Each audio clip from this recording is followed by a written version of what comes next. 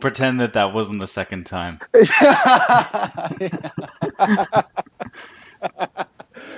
That thing, Especially that thing's like Insta Smile. nice. Yeah, it like lifts the corners of your mouth upward.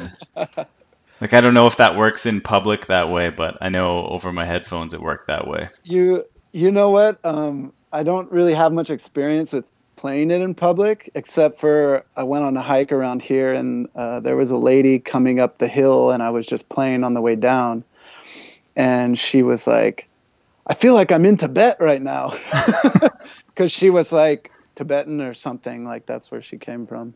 And So that was really cool.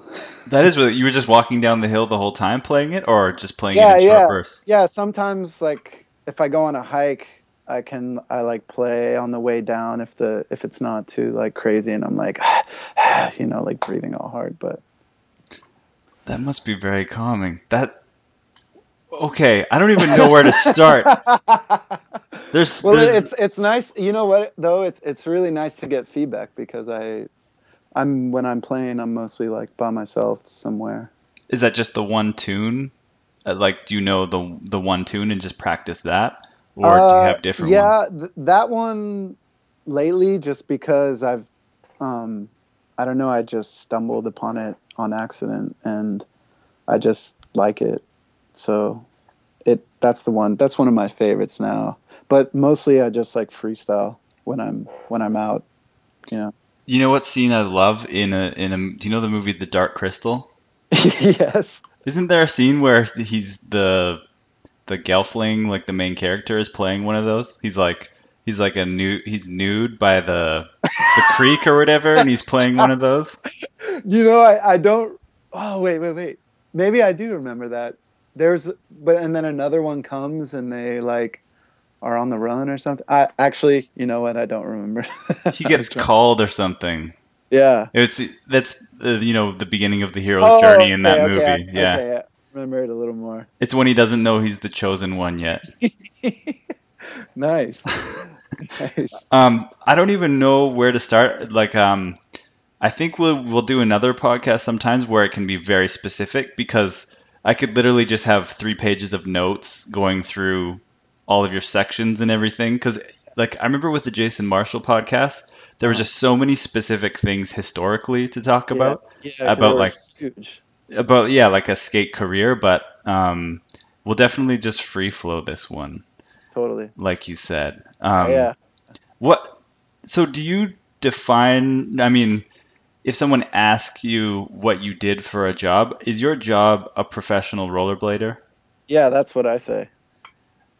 I think it's like the easiest thing to say. Even though while I'm saying that, I recognize that, maybe saying professional inline skater is more professional.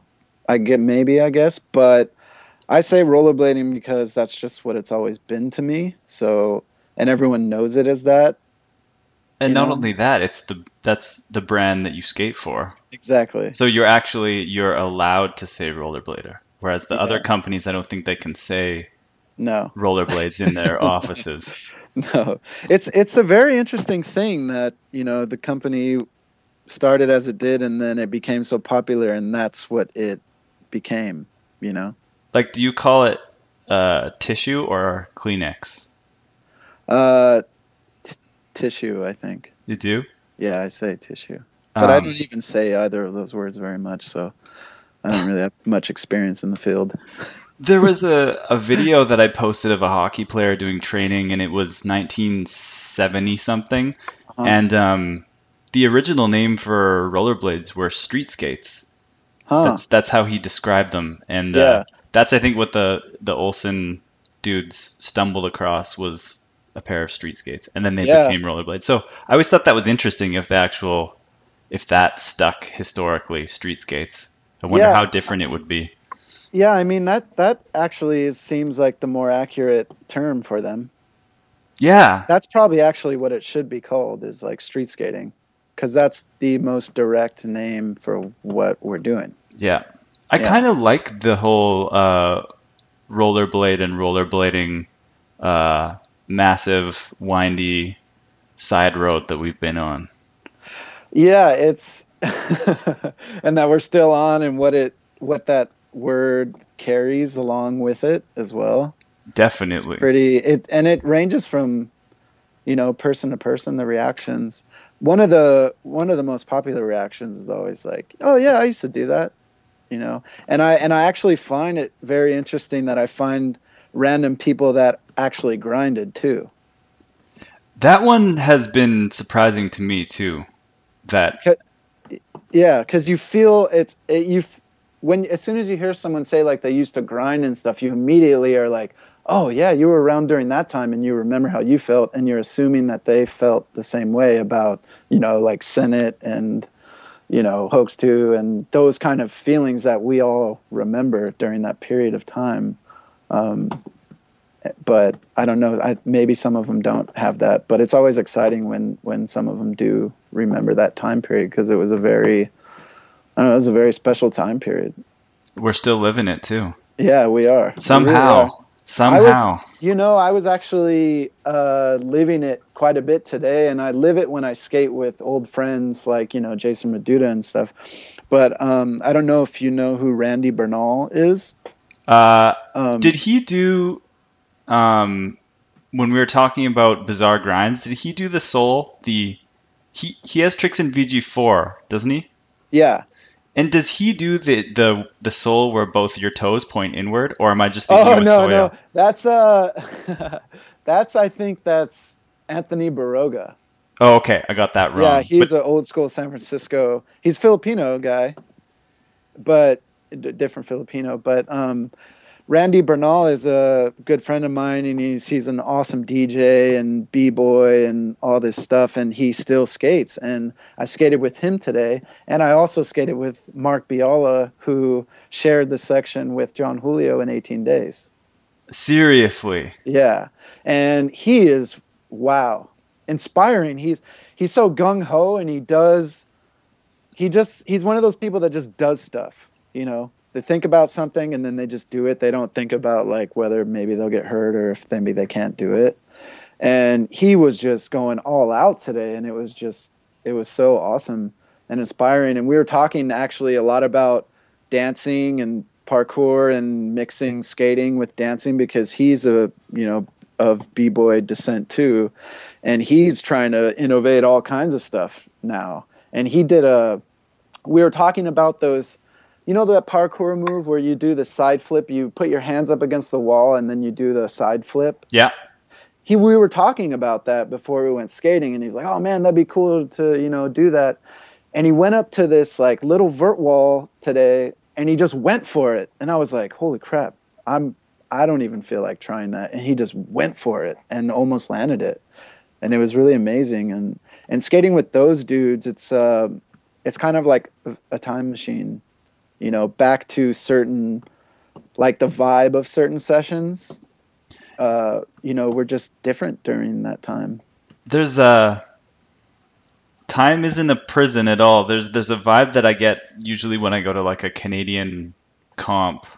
I haven't been to the more recent ones, like I haven't gone to pop contests, but there's something about you can like tap into it instantly, Mm-hmm. and you can't tap into it by yourself, and you can't tap into it No. maybe sessioning with like a certain group of people. There's like specific Yeah, people that instantly totally. certain stuff comes back. I don't know what that Well, is. you know what?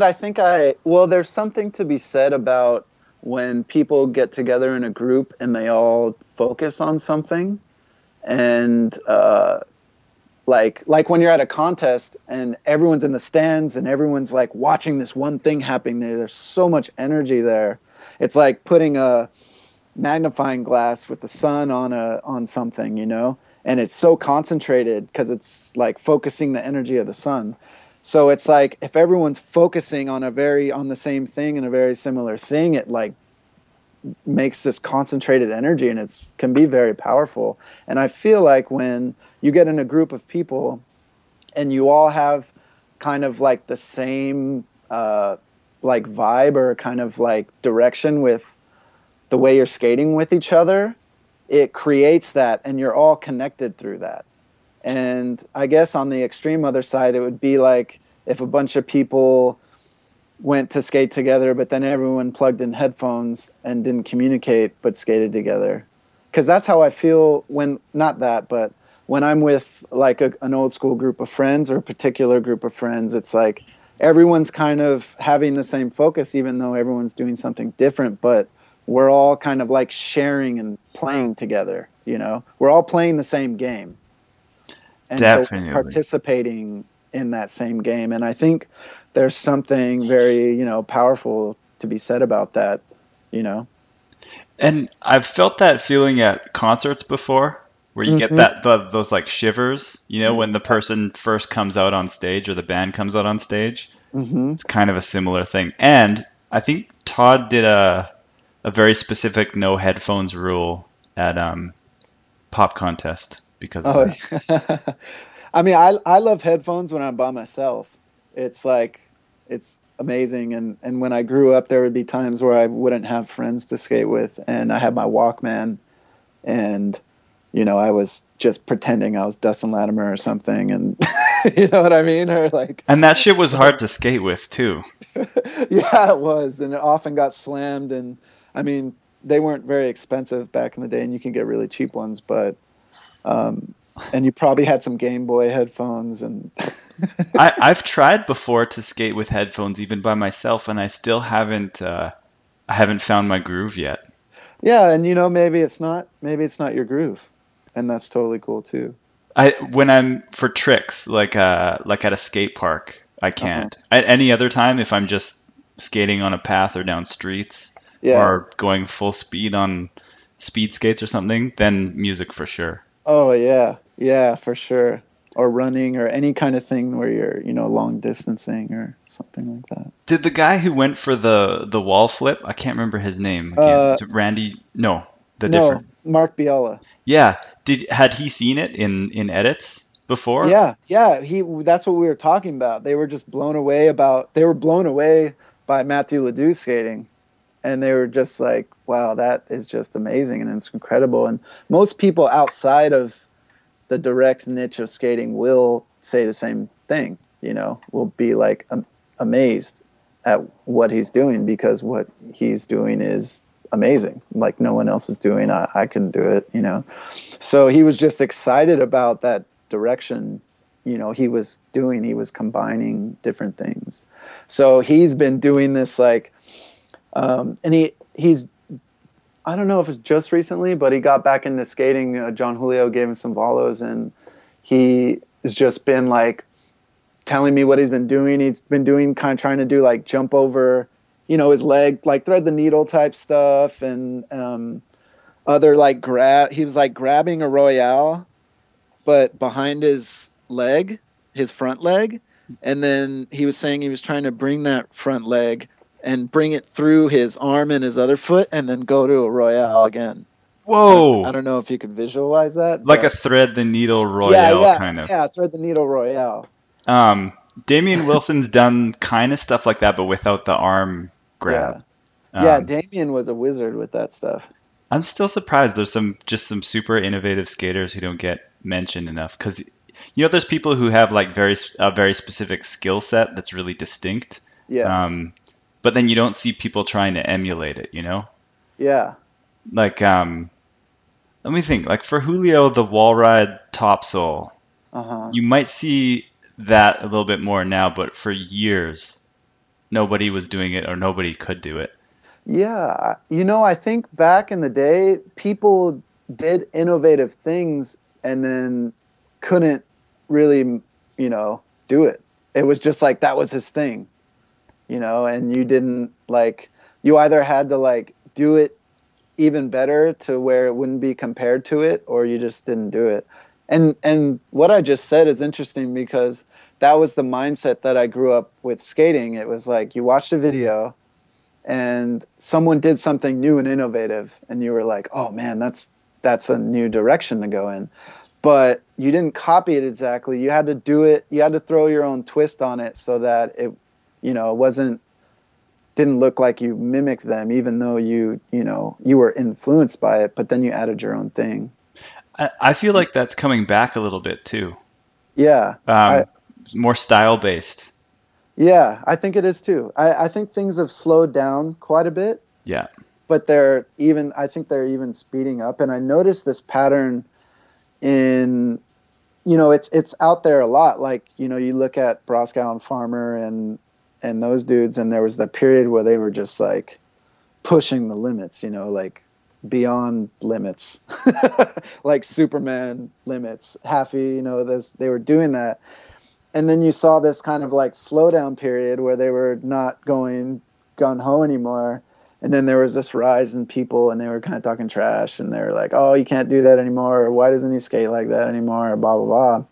But I almost think it was this like kind of natural, not regression, but this kind of like focusing more on some not simpler things, but less like, charging something and hucking it kind of thing, but like really fine tuning some of your style and stuff like that. And now you see people like, Broskow, he's combining this incredibly flawless, technical skating with big stuff too, even so much as you don't even notice sometimes that it is huge because it just looks so, fluid and easy. I think about that a lot when I watch skating. When you Yeah. watch a skate video, it does. It looks like when you put your skates back on that you're going to be really good at skating. Like the way that I think of skating when I watch a skate video. Yeah. And then just it's the springtime and I have to royale something and it's really hard. It's really Yeah. hard to get back into it.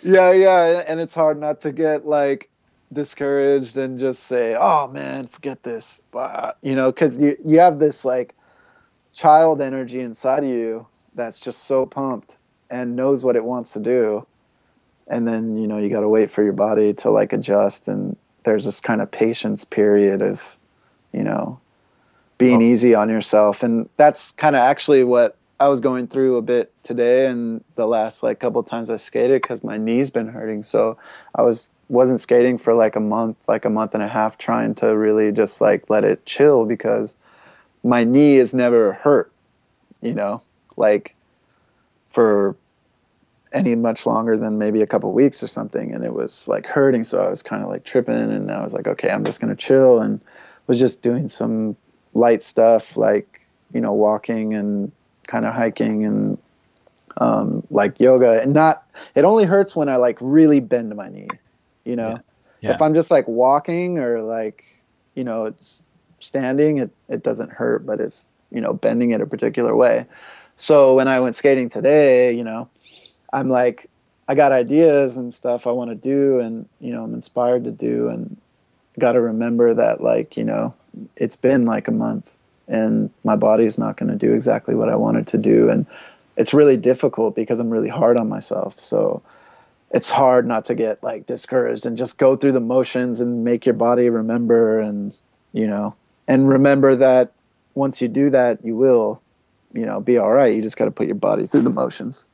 That I haven't had a super serious injury. The longest I was out was I think 3 months with an ankle, but I'll never forget when I thought I was okay to skate and it was a sunny day Uh-huh. at the Kamloops skate park, which you've probably seen pictures or videos of. It's Uh-huh. amazing. It's like the best playground you've ever seen. Oh man. And I just remember feeling okay, and then it was just this one way that I bent my ankle Uh-huh. and the whole day was ruined. And then I think I was out again for a few more weeks. Uh-huh.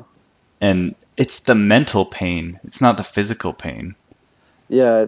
Yeah, because you just want to play, It's like you're a little kid and you like, hurt yourself, and you're like, I just want to go outside and play. I just, just want to, it's really that simple, I think. And so, was it too soon to go skating today for you?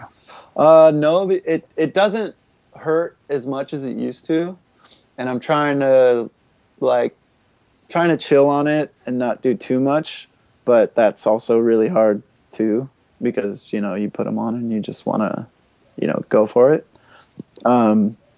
So I was just trying to. I mean, at skate parks it's a lot better too because you got transitions and there's not a whole lot of impact. Yeah.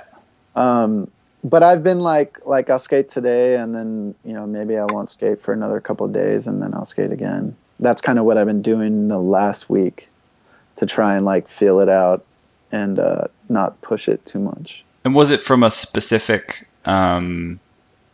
like something in skating, or it No, started hurting? actually, no. That's why it was actually, you know, a bummer, because it just started hurting. I mean, I'm sure there was something, but there wasn't anything like I hit it and then I was like, oh crap, it hurts now.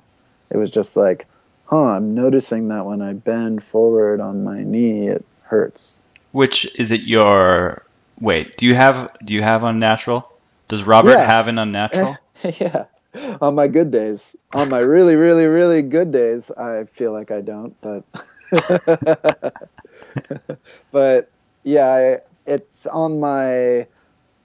Well, you know what? That's really weird because a lot of my strong tricks are on my right, but I would say that my left foot is my natural.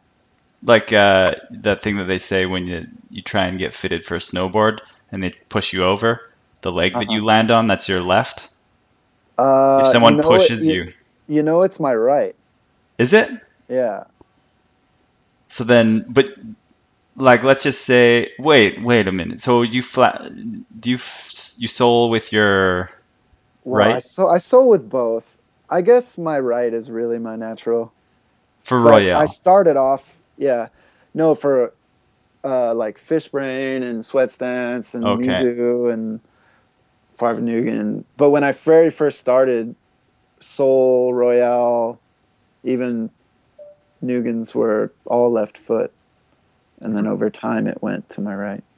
Really? But if I'm in a far side soul like a big ass king throw, I'm gonna do it with my left. And that was what you started on. Yeah, that's what I started on. Interesting. We tried Yeah. to teach Dana's little brother to learn everything switch first Uh huh. and then go to natural. Huh. And he became really good and had a bunch of weird skills just based off of that. Huh. I wish I could give myself that advice because I have no switch. Yeah. And if I do, it's awful. Yeah, but you're all about like movement. You're just like movement It's kind true. of like focus. So when it comes to getting technical and how you want to think about what's difficult and not difficult and what makes something, you know, better, you know, because it's switch or whatever, that doesn't really concern you, it seems to me. No, no, it's only if I'm moving into something and I feel like it has to be into a grind that just happens to be switch, I'll try and do it. That's Yeah, about it. that's kind of how I am too. But Uh, I remember there was a time when switch was a big deal, you know. It was huge. And uh, you got a lot of you know, I guess got a lot of respect for if you could do something switch. it's so true.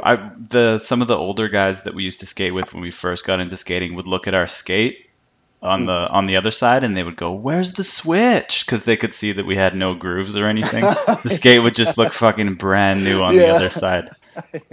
And I still, to this day, I mean, I might be able to get through a game of Blade Uh-huh. with some sketchy ass switch here and there, Yeah. but I'm not gonna feel good about it.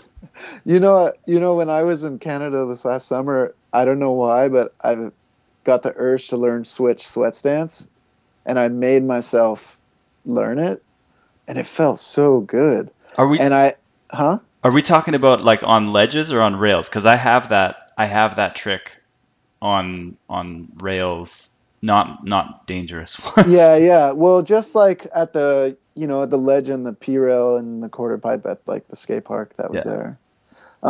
But I finally got it down, and I was so happy because it reminded me of a time when I was playing skate with John Starr, and he busted that, and I like busted my ass like really bad trying to do it. Like I had no idea what was going on. I didn't. My legs just like totally didn't know what they were doing, and I ate it.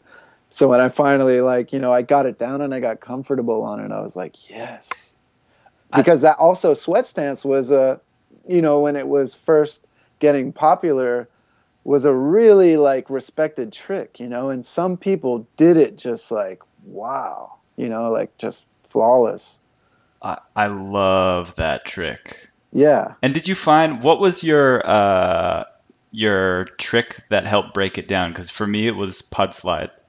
switch sweat stances on rails, it more feels like a pud slide, like more weight on my Yeah. back foot. So I don't know Well, how. for me, I was, when I was at the gym at Matthew Ledoux's gym, I was really trying to focus on being in a certain position when I'm skating, kind of like almost. I think it's like a horse stance. It's like a martial arts horse stance, and you're always coming from this one stance. And it was kind of like a bent. It's kind of like Chris Farmer. When you look at Chris Farmer and he's skating and he's about to do something, he's like ready. He's kind of squatted, but not like super squatted. He's like in this like attack kind of mode. It seems like to me. I love that And shit. and so, I was realizing that I wasn't really like this, and I was kind of more of a stand-up guy. And so I was really trying to focus on keeping my body like that. And I also found that when you're in this stance, your muscles are activated, like they're ready, you're not completely relaxed. And then you go from relaxed to like activate and then jump and do the stuff. Like you're already activated in your glutes and your thighs, and they're ready to go. And mine weren't like that. And I kind of noticed that. So I was like, well, how could being in this stance like change my skating? And it's really tough and I got really frustrated quite a bit, and I still do now. I mean, I try to focus on it now, but because you skate for 20 years the same way, it's like hard to change that kind of fundamental thing. But I was, really focusing on it. I was doing really well. And I found that if I kind of had this stance when I was doing grinds and kind of stayed low and tight, kind of like how Vinnie Minton skates. He's very compact, and like his style is like, it's amazing, and he has so much control. And I thought there was something to this. And I was practicing in it, and I found that there is something to that. There's like a stance that you can be in that's more favorable than other stances. And so I was practicing this with different grinds, and that's really what helped me do the sweat stance the switch sweat stance was that I was compact and I was kind of squatted, and then I just kind of like put my feet there and stayed in this kind of like zone on it. It's kind of hard to explain, but I found that when I was in this zone, I was more precise and I was more balanced, and I just felt more confident on grinds. And so I actually started using this for all my grinds.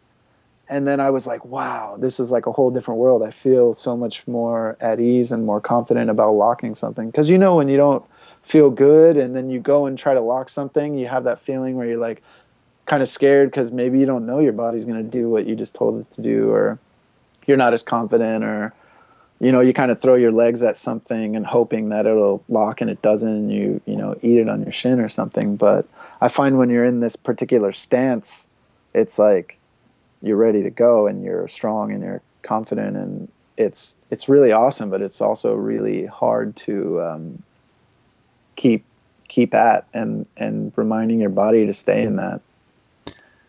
We have so much to talk about. That's already like, that makes me think of so many different side roads that we could go down. But I do know that when I do sweat stances, I've never actually thought about it, but I totally go into that position. Yeah. And sweat stance is one of my more, when I do it, I feel like I'm drawing on lots of strength. Whereas if I try and do like a soyelle or something, I am just throwing my body. I miss soyelles all the time because I'm totally stand up. And how tall are you?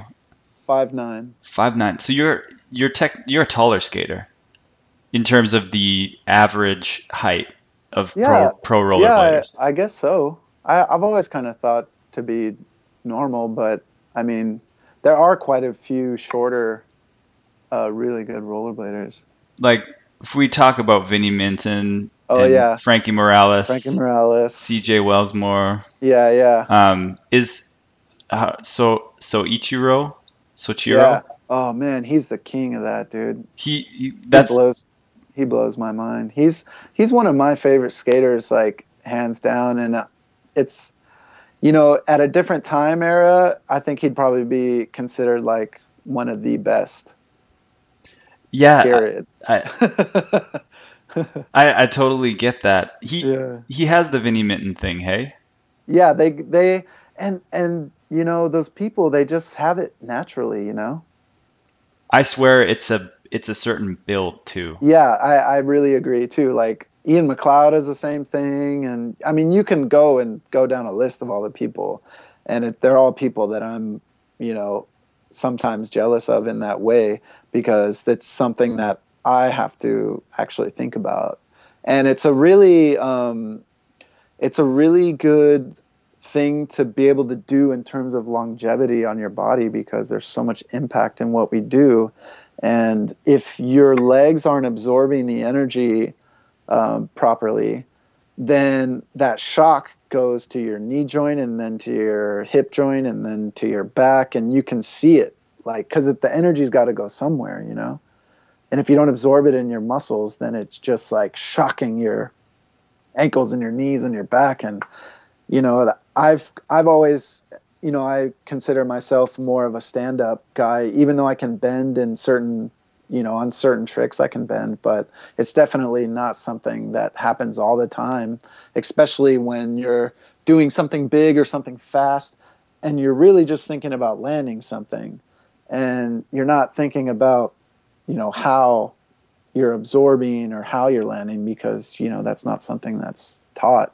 And people that can do it, it's just something that they just do, you know. That's really interesting because I consider myself a stand-up skater, and when I do take that pose, I feel exactly that. I feel very posy, and I Uh-huh. feel like I'm imitating something that's not me. So did you have trouble like, You know, a little bit. You know, there was sometimes I was because I was doing it like every day when I was going skating there, and I was like, what if am able to fully just hold on to this and it transforms my skating? Like, what do people think?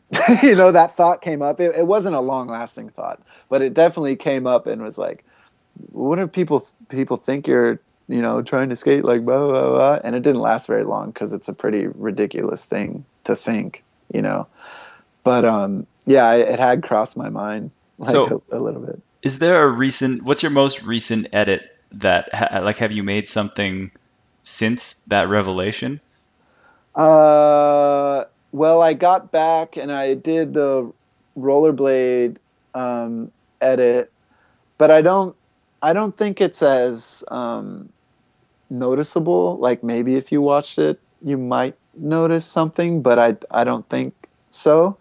It's like I said, it's really difficult to condition your body to keep doing that. It's like something you got to think about every single time. And so then you get to this point that's kind of hard because you know you're used to just going skating and having fun and not thinking about kind of like with a training mentality. You're used to just like I'm going to do these tricks that make me feel good Yeah. because that's why I do this. I do this to make me feel good, you know. Um, so that's always been like a struggle, you know. And it's definitely something that wouldn't even change over probably like doing it a month every day in a row because there's so many aspects of skating that you've conditioned yourself to do things physically a particular way. Like there's doing a grind forward and landing forward, but then there's doing a grind and landing backwards. Then there's doing a grind, jumping off a certain way and spinning and landing. And if you're used to, you know, doing it the same way, those are all like very complex mechanics, you know? So it's a, you know, it's a lot of, and then there's the frustration that you're not doing it the way you want to do it and you're doing it the old way. And I often, you know, I come across those frustrations a lot in my life because I just have a hard time being patient with myself and not doing things, you know, how I want them to be done. It, And then you're getting older, you know, and I'm 32, which is not old, but you know, when you skate for so long doing something that's so physically demanding on your body with absolutely no training and no, you know, proper recovery or proper, you know, exercise to be doing what we're doing, it's like your body, you're just putting yourself through so much and you don't realize it until you're like 32, and then your body's not responding, as quickly as it used to. And that's frustrating as hell too. And I know that's what a lot of older skaters, especially from my generation, I've seen go through, because in their minds, they just want to do, they remember what it felt like. They remember what the tricks they did, but their bodies are in a different place, And for what we do, especially like the, younger people now, people like Montre and Alex and, those kind of very technical, like crazy skaters, you would look at them, probably someone outside of the sport that is into sports, or maybe someone that does martial arts and trains all the time, and be like, man, you probably do some intense training and this and that, huh? And it's like, no, no, because what we're doing is like, sometimes it's even more crazier than what people are doing that they're training every day for. That's a really good point. And I think that's why people like Broskow and Farmer and people who have pushed it so hard for so long, their skating has to evolve in a different direction because it's not sustainable. Yeah. And the torch is ready to be passed anyway. I mean, I brought it up, but how many good sections have those guys put out? Oh my God. So. Yeah, I really can't even count, especially during that particular period of time as well. Yeah. And I was going to say, you could continue to be doing things a certain way if that was your drive and you were smart about it. But if that was your inclination and you were inspired to do that. But you know what? People change, and what was exciting about certain things isn't always exciting anymore. And sometimes it was exciting because there was some form of like feedback of approval you were getting as well, and recognition. Yeah. And a lot of, when you're growing up and you're young and you're good at something, like, you're really feeding off that, like you're getting recognition from your peers. You're getting recognition from maybe professionals that are already in it. You're getting, you're getting this kind of like energy from that, and it makes you feel better and all this stuff. But if, that's the only reason, eventually you'll kind of run dry from that, and you have to find ways to fulfill yourself, like to create that yourself, or you don't. And there's a balance of that. I mean, it's not black and white by any means, but that's just kind of one way it goes sometimes. Hey, this sounds like you're speaking from experience yourself. It totally is. It's something I'm still going through. That's why I'm able to speak on it. This is where, again, I'm so frustrated. There's so many different places I can take this from here. We're good. I know. We're still alive, and you're still doing podcasts, so that is good. We don't feel the frustration of trying to squeeze everything into one thing. I mean, we could do a 2-hour special on Rob G and the IMYTA. Like, that's a big dude. That is a huge one. You don't even know what you're asking when you're telling me that, because there's some like big stories around that period of my life, and like the changes I was going through, and all of that. Like, I mean, let's do that for sure. That's let's get to your goal. What was your goal? Like 200 or something by the 2015? Yeah, before the end of the new year, yeah. 200. Yeah. And I really think you guys got a nice ball rolling with your podcasts and getting in different people, and I think it's great. Oh, thank you. Well, I hope you can be on a bunch of times, because well, I'm here, so it's just up to you guys. Excellent. And how you want to organize it, and how you want it to go into other ones, because that's an interesting thing too. If you have more freedom with other people, you can direct it a different way. Oh, or you can direct it a certain way, And if you start to observe the old podcasts, maybe you'll see like a pattern forming, like particular patterns that are just naturally occurring, and then you can fine tune and follow those and find a flow within the podcasts. I haven't thought of that. Yeah. That's why I wish we had like a mushroom blading intern that was doing metadata for all the podcasts, because we talk about so much stuff, and if every Yeah. podcast had a link to every single thing that Yeah. was referenced, it would be such a good resource, Yeah. just historically for Yeah. rollerblading.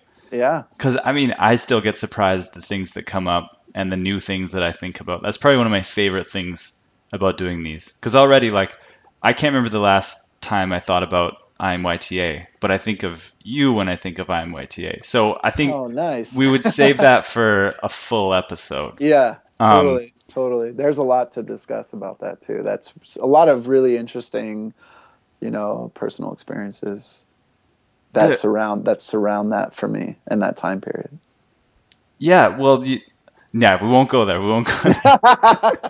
But this will be a segue into I want to talk about the retreat. Is that what it's Oh, called? yeah. Um, you're someone who, even before I got into kind of different ways of thinking and being a little bit healthier, Uh-huh. um, you're someone who's always experimented with diet and different exercise things and stretching. And when did that start for you? That started when I um talking about IMYTA.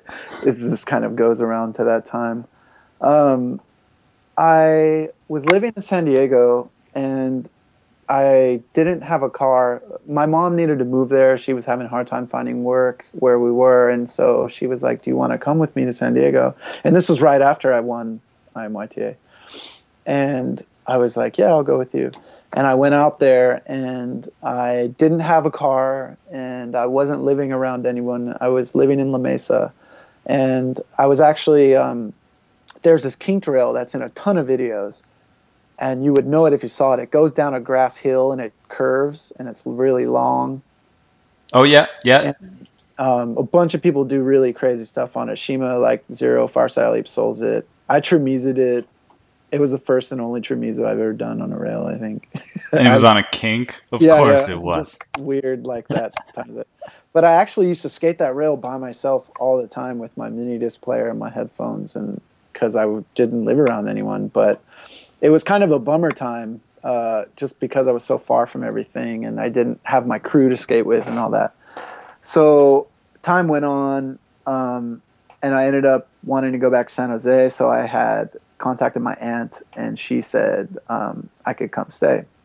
So I went there, and my mood like immediately kind of got enhanced again, and I was around my friends. I had a car, and then for some reason, I felt like I wanted to try being vegetarian.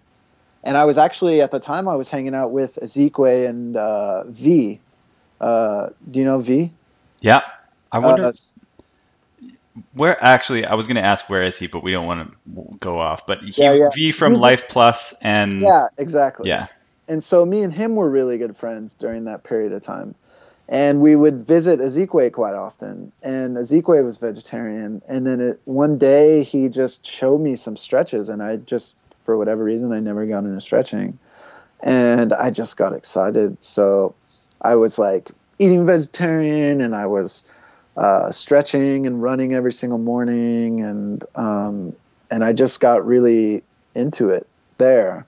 And then from then on, I've kind of fluctuated, like, all over the place. Sometimes I'd eat meat and sometimes I wouldn't. I tried to do like raw food stuff. I've just experimented with so many different things, because when I get into something, I really get into it. So that's kind of just like what it is. That's how I am. And if something's new and I see that it, can do something for me, I like try it. And it doesn't necessarily mean that I stick with it 100%, like, all the time. But I do try things and try many things. And then when you're into something, you research it, and you find other people that are doing it and what it's doing and all that. which has led me to like where I'm at right now, which is kind of funny. And it's just, I'm just feeling out what is good for me and just like my body individually. And I wouldn't even say that I'm like 100%, you know, like gung ho focused on that. Cause sometimes I'm kind of like, depending on where I'm at and what food is around me, I'm not strict anymore. That's what shifted is I would get really strict about what I was doing, and it wasn't really healthy for me at all. And I come to find that there is no one right diet. It's every single individual is specific, and you know, there's something they need to find out what it is for themselves that makes them work, because there's no one thing that works for everybody. You know, I've met people that are raw foodists and all they eat is raw food and they thrive, and you know, it works for them. It didn't work for me. I got really skinny and unhealthy and I didn't realize it until I stopped. But I was like, okay, you know, I did that and you know, I tried it, but it's not for me. And I actually find that anything extreme that I, you know, try to do is not always the best for me. So it's a day-to-day learning experience, you know, for me, and finding out, you know, what exactly works and what doesn't work, and then trying my best to stay with the things that do work.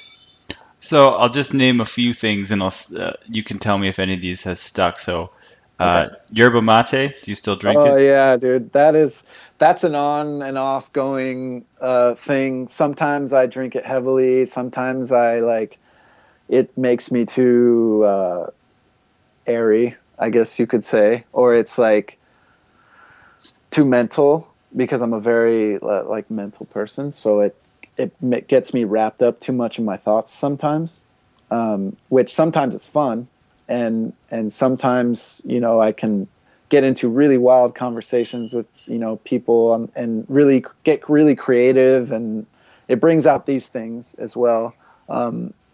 But I try to chill on that sometimes. It's a, you know, my life is very up and down.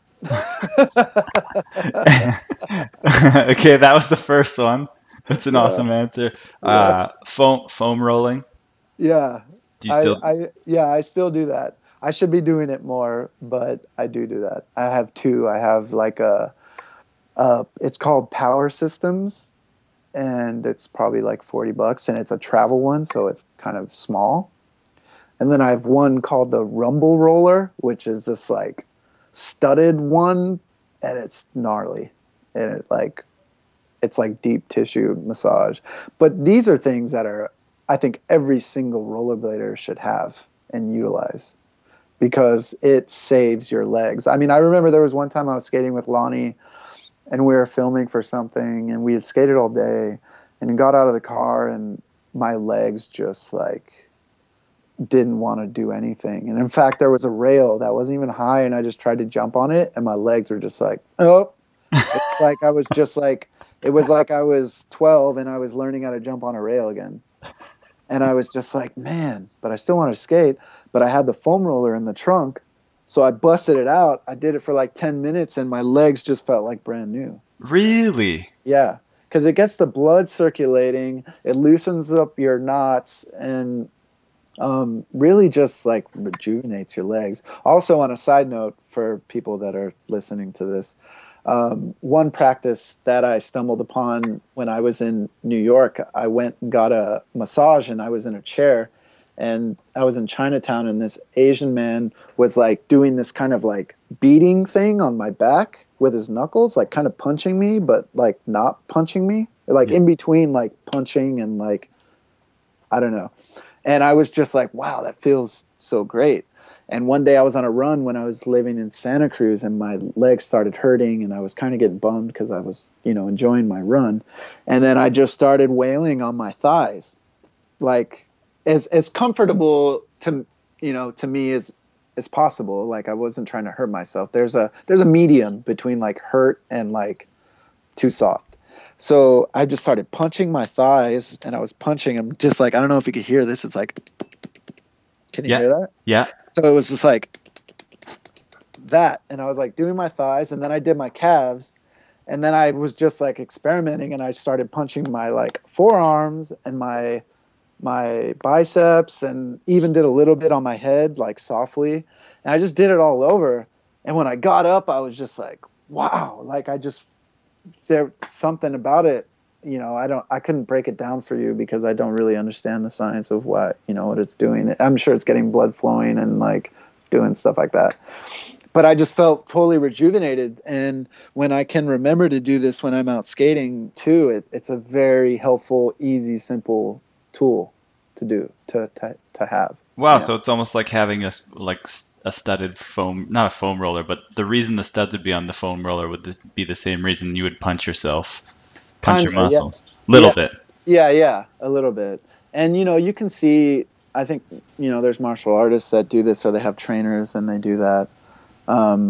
So I do that. And then just to mention one more thing is the stick. Have you ever heard of the stick? What is the stick? The stick is this like it's a stick essentially. It's like this plastic stick, and it has two grips, one on each end, and then there's these plastic rings around the stick, and it kind of bends, and you press that on your muscles. Oh, I have seen those. And that is another like must-have tool for every rollerblader. That's another thing. That's another good thing to do before and after. That just makes your legs feel like brand new.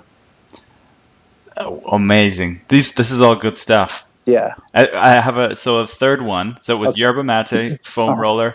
And were you using those Vibram the Yeah, I still have those, and yeah, I do still use those. Although I need to get some new ones. Those things get funky. Oh oh, I can imagine. They get so funky, but they're really awesome. I still use those, and then sometimes I'll just do just straight up barefoot, like running as well, depending on where you are, like what the dirt's like. Yeah. And even on concrete, it's nice. And people, they trip out when they see you.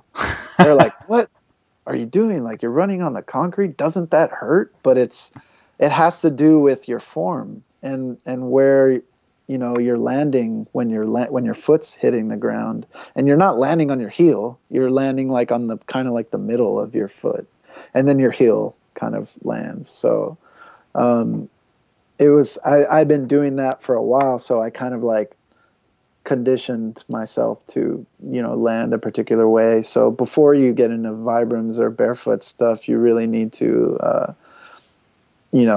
take it easy, because you'll jack yourself up, and people are getting injured all the time. My brother-in-law, he's a pretty big dude, and he wears Vibrams, and he runs like 6 miles, 10 miles. He's so used to it, but you really got to ease into it if you're looking into doing that.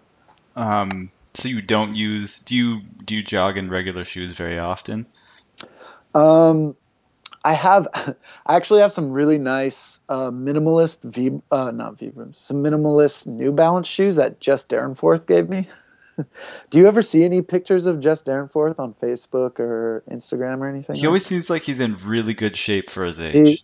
he is, man. He is like running so much, and he helps. He's I don't know how you put this. There's people that do ultra marathons.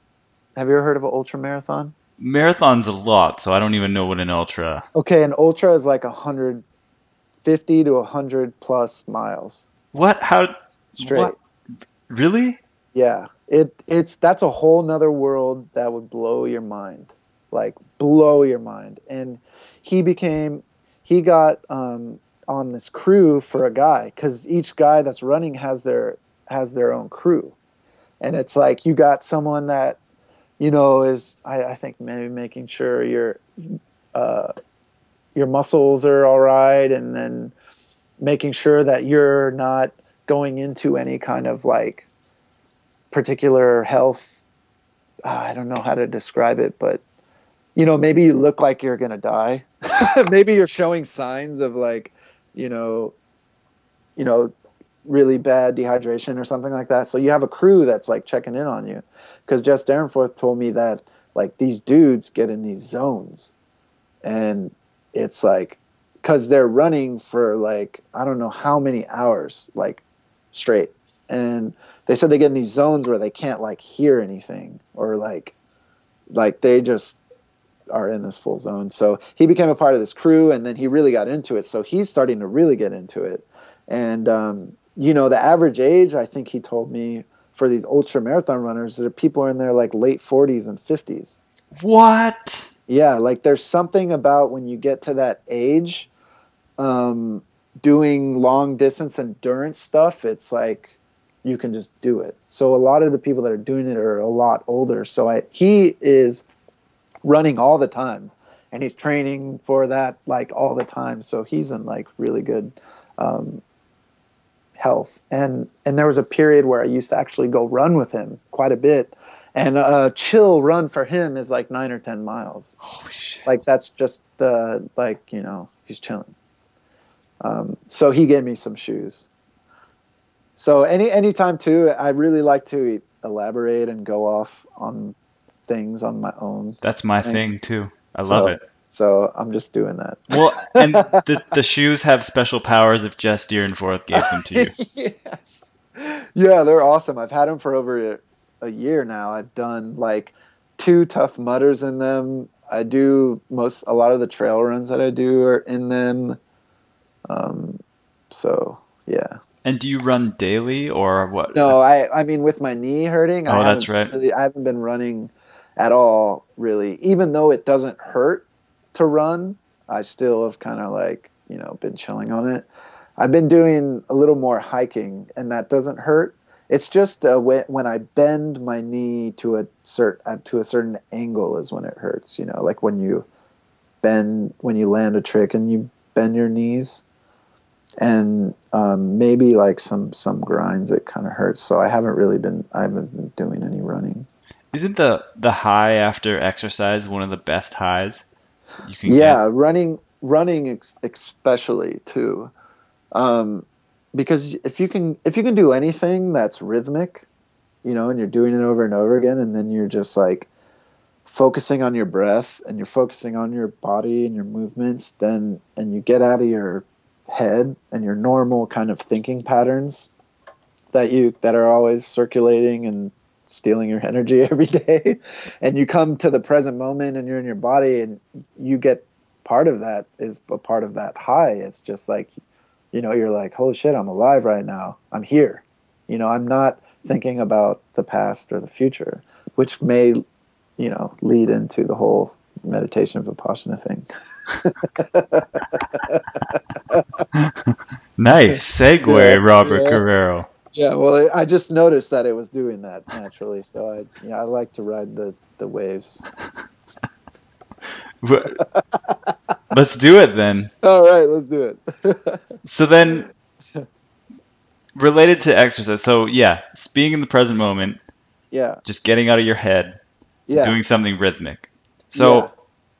your retreat that you went on, Yeah. how many days was it? It was 10 days. 10 days, and it was Yeah. a silent retreat.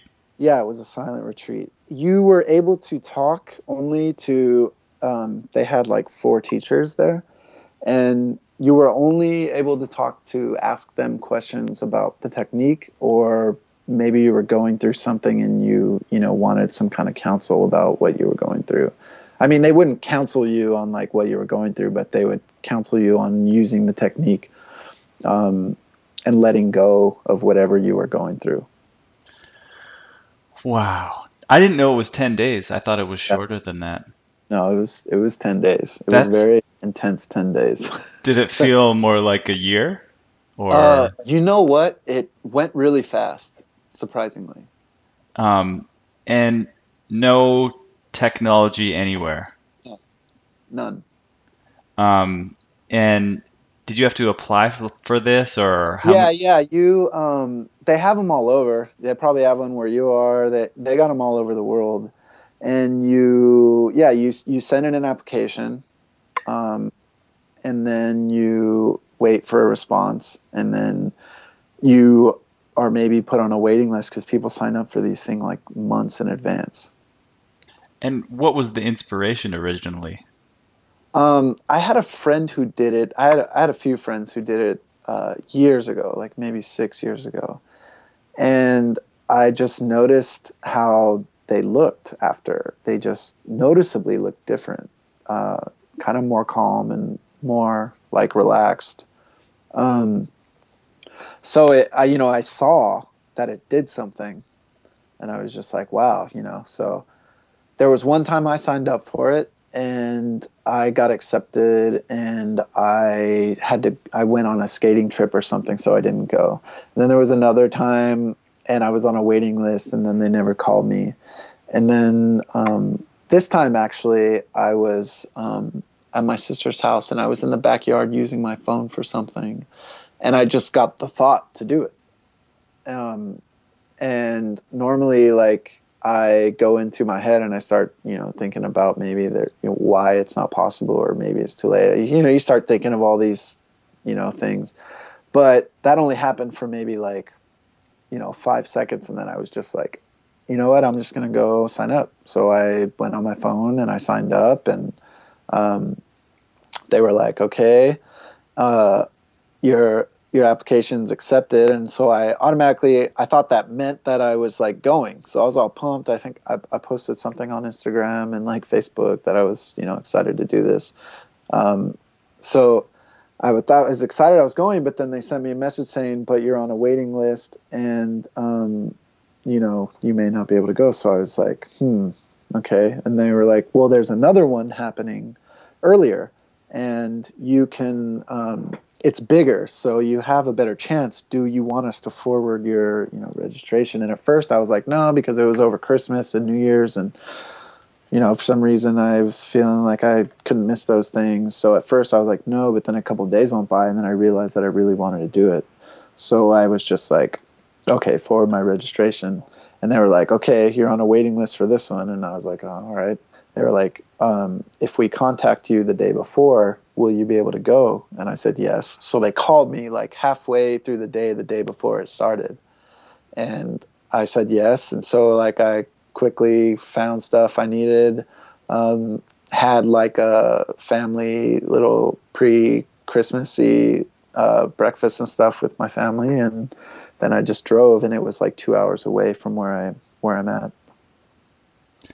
And how do you even begin to describe the experience of being quiet for 10 days? The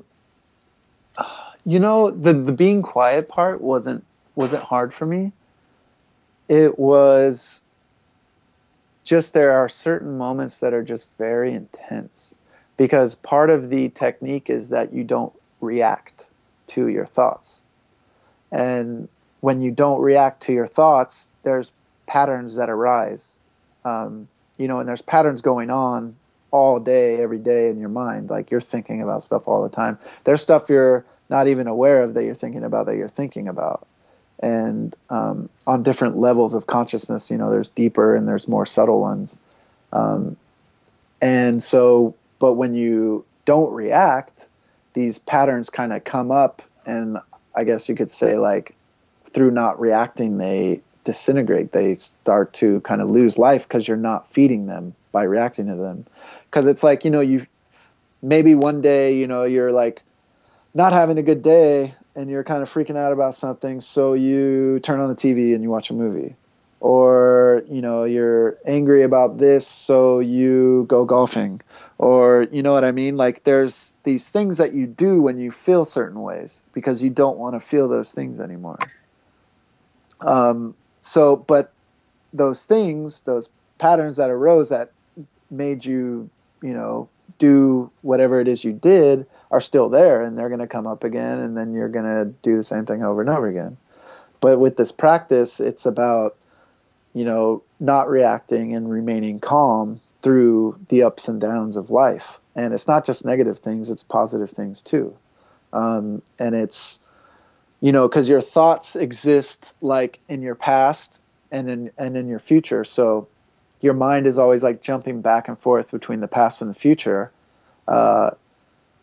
seeking pleasure or avoiding pain, or avoiding situations that you feel will bring you pain. And so this past and future is always, your mind is always there and you're never present, which is the only like real reality kind of. It's like we're here and the past and the future exist in our minds, but we're always just here. And we miss out, on a lot being present and in the moment and in our bodies, having this human experience, doing our day-to-day stuff and enjoying life, I guess you could say.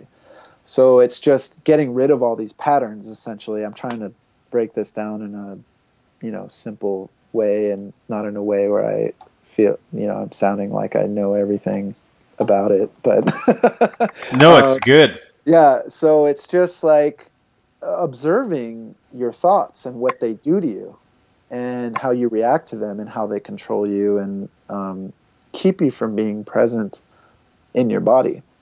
And so, like you're not supposed to react. So you got an itch on your face or something, you're not supposed to itch it. And guess what? It builds up and becomes an anger, you become really furious and angry, and then you're not supposed to react to that. And you're just supposed to sit there and keep breathing and be aware of your body. And there's a whole technique that is involved with you scanning your body with your awareness and just like feeling your body and kind of getting grounded in your body.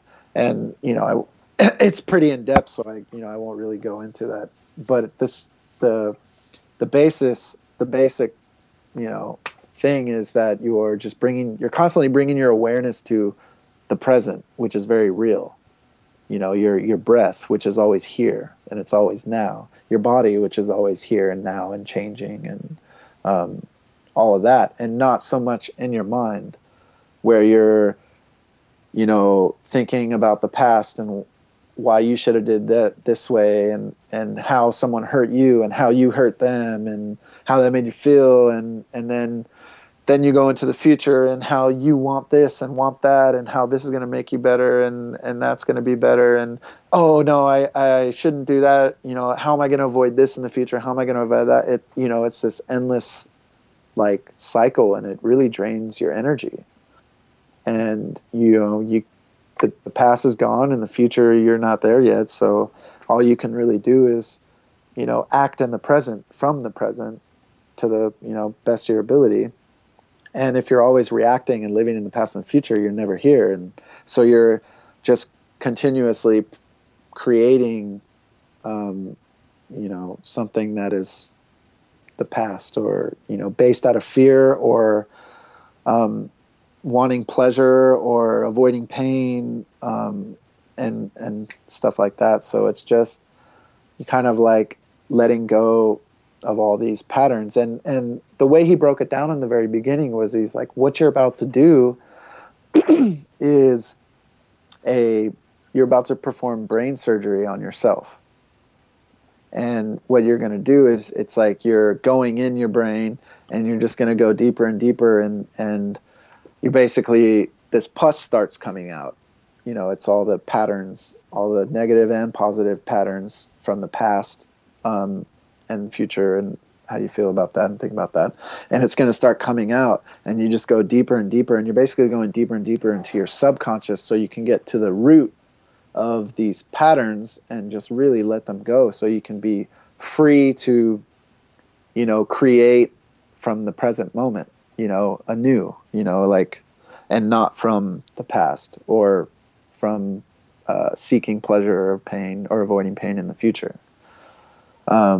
So you start to go through all your thoughts, you don't go through them, they just come up. And you're not reacting to them because you're sitting in a room that's quiet with, I think there was like 300 something people, and the men are on the left and the women are on the right, and everyone's just quiet. And you're sitting in this room, sometimes for an hour, sometimes for an hour and a half. And you're just practicing this technique of focusing on your breath and being aware of your body and the sensations you feel on your body, and then thoughts just come up and you just let them go. And you just let them go, and you just let them go, and you're just doing that the whole time. Wow. And is this so is there a series of those meditations, or do you also just have a lot of time alone, like in a Yeah, room? you're, I mean, 11, I think I calculated this correct. 11 and a half hours of the day you're meditating. With other people? No, you can if you want to, because there's a hall. Yeah. You can also go back to your room and, you know, sit there by yourself. But there's mandatory ones where you have to go to the main hall and be with everyone else. So there's a clock somewhere? Yeah. And well, actually, there is technology, and that's what you're only allowed like a clock, so you can, you know, stay on track on schedule of like where you need to be, and when. A clock like in your phone? No, not on the phone. You give up your phones when you first go. Good thing. There's a Yeah. clock on the wall then. Yeah, and can have your own little alarm clock. Oh, okay, okay. Yeah. Is it in like a beautiful nature location? Because that's Yeah. how I saw it in my head. Yeah, it is. You totally saw it correctly. That's Um, exactly what it was. and does that probably helps you stay in the Oh present? yeah, it's so amazing because you appreciate these times when you're not meditating. Especially in the beginning. In the beginning, it's like you're like, okay, I gotta go meditate, and then once you're done, you're like, okay, now I'm out. Now I gotta break. Eventually, like halfway through and a little bit further, like you're really making use of the time to meditate every chance you get, because it's a very special environment that you'll never have anywhere else, basically. But you walk down a trail to the main hall, and it's like a dirt trail, and it's beautiful. And you wake up at 4 in the morning, and the moon's still out, and that's awesome. And you're way out there, and you see all the stars, and then you come out of meditation and it's still dark, and then you take a nap, and then you come out and the sun's starting to come out, and then the sun is just like, it was really awesome and funny because you're not talking to anyone, and you're only with other men. Like the men and the women are separate, so it's kind of like almost like a silent men's retreat in some respect. And you're hanging out with a bunch of dudes, and it's like there's certain moments where the sun is out and everyone is just like in the sun, just standing there, just like appreciating the sun or the moon or the stars. Like, and it's like these things are like your treasures, or these things are like the things you can enjoy when you're not, going through all of, your memories and your thoughts and your emotions and your, all of that. So it was really interesting to participate in that. Wow. It's amazing how words aren't that important in situations like that.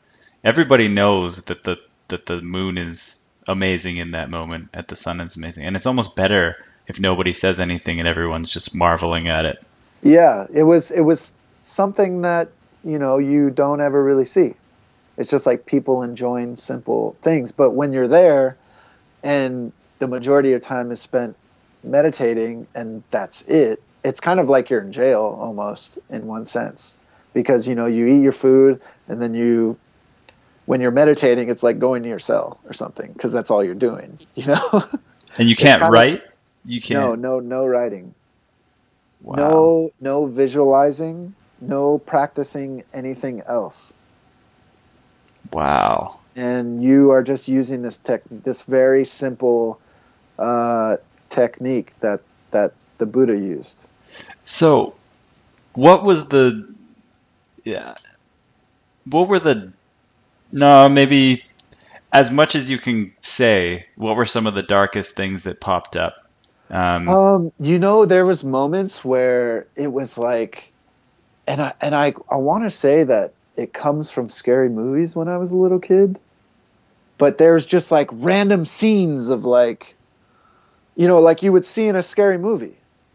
Oh, I get that shit all the Like there time. was like a like all of a sudden there was like this white bathroom, and then there was like blood splattered on it, and I was just like, what the, like, why am I, and then there's like another scene where there's a knife coming at me and someone trying to stab me or something, and I'm like, what, like, and everyone is going through this, like, and you find out at the end because on the last day you can talk to everyone, but yeah, it was like that kind of stuff. And then there was one particular moment where I had a very uh, like samurai moment, and and like my knees started hurting because not to mention my knee was hurting, but you're sitting there, so my knees were hurting. Yeah. And in this moment, I decided that you know what, I'm not going to react. I'm just going to be with it. And so my knees started hurting, and it was towards the end. My knees started hurting, and then I started getting like particular itches like on my face or on my back, and then that created this like anger, like this crazy, like this wild anger, and I was just like, whoa. And so I'm like not reacting to that, you know what I mean, like doing my best to just observe it and like let it go and not go into it and not give it any power or anything, because you also practice um, equanimity, and equanimity is all experiences that arise are equal, no matter whether they're good, they're the best thing that's ever happened or the worst thing that's ever happened. You kind of train your mind to see everything as equal. And so so in life, when things are going up and down, which things, everything goes up and down and everyone goes through ups and downs, it's just the way of life, you can maintain this kind of like steady on this, like kind of knowing that that's just what life does, and you have the power to remain, balanced during it, because you're not attaching to either or. Like you're not attaching to the highs and you're not attaching to the lows. You're not craving the highs and you're not trying to run away from the lows. So you practice this like equanimity thing, and you remind yourself of these things, so you don't give these things any more energy than than they have, and they're just arising and you're just letting them go. So it was just like my knees were hurting, and then I was having this itch, and then I was like getting angry, and then it was just all building up like a volcano, and my arm was like twitching because I really just wanted to get up and or just like yell or you know express it. I just wanted to express it, and that's what the whole practice is. The whole practice is about not like reacting to it and expressing it. It's just like kind of just letting it run its course and pass through. So I was like really angry, and I had like a visualization of like getting up and like being King Kong and smashing through walls and stuff. It was so funny. Like it was so hilarious. Like I'm just observing myself going through this thing. And then there came to a point where I was like, no, I'm going to stick through this. I'm going to stick through this. I'm going to not react. I'm going to chill. I'm not going to itch. I'm just going to sit here and breathe. And I made it through the end of the meditation, and I just felt like because there was this moment where I just felt like I was like a samurai, and I probably shouldn't even have been doing that. That was probably like, you know what I mean? But I just like I like straightened my back, and I like sat tall, and I was just like, I'm going through this, and then the meditation was over, and I even pushed it further because I was still feeling discomfort from my knees and whatever, but I just like maintained this calmness, and I actually like smiled during it and smiled through it. And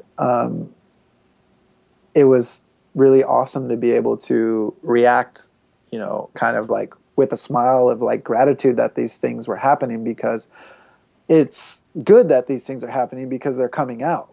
You know what I mean? You're learning to actually deal with them on an experiential level. You're doing something with these, thoughts. I mean, you're not doing something, but you're like letting them go. You're actually kind of, well, you're just letting them go.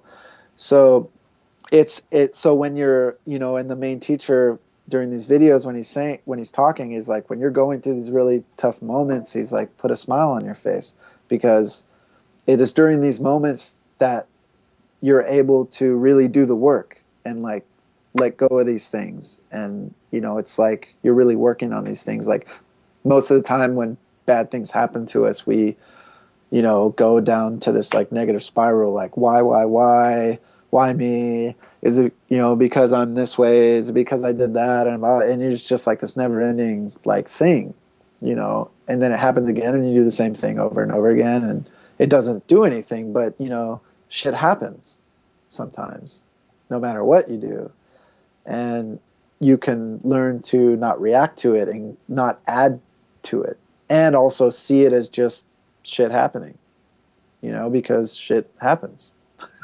Shit does happen, and Yeah, I've seen you King Kong in skate videos before. oh yeah, dude, yeah. So totally, and it's funny because I did a really, over my years of being in skating and having interviews and stuff, I've done a really good job of projecting the image of like the Zen dude, and as always calm, and I am calm, and not all the time, and sometimes inside there is like anger and rage and stuff, but I think it's because I've done my best to not have it affect anyone.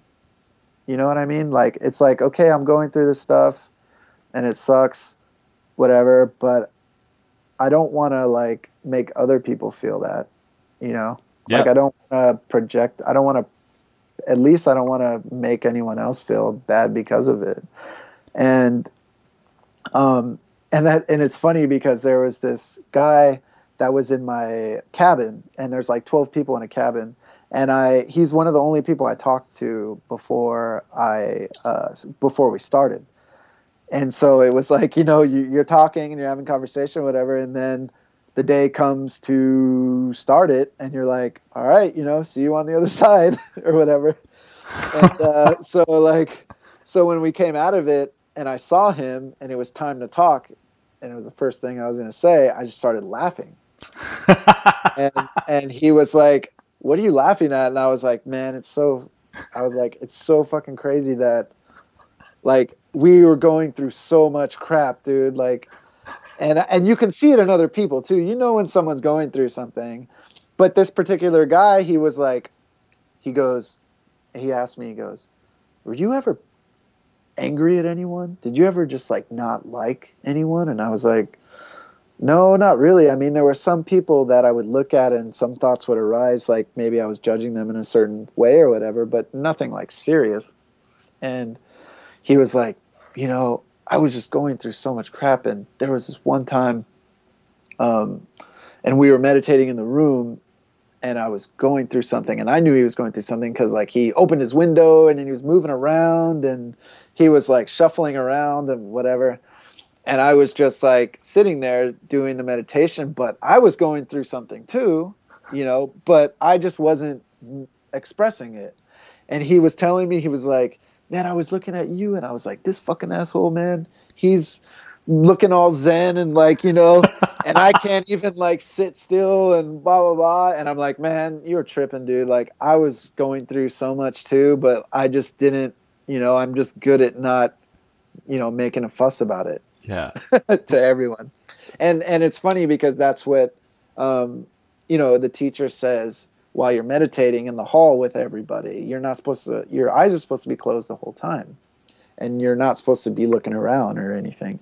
And he was explaining that part of that is because you'll be going through something and then you'll look around and everyone just looks like stone Buddhas, like all perfected, like silent and stuff. But it's nothing could be further from the truth. Like everyone's going through, their own stuff, and it's often very intense stuff, moments from your past, like moments from your childhood,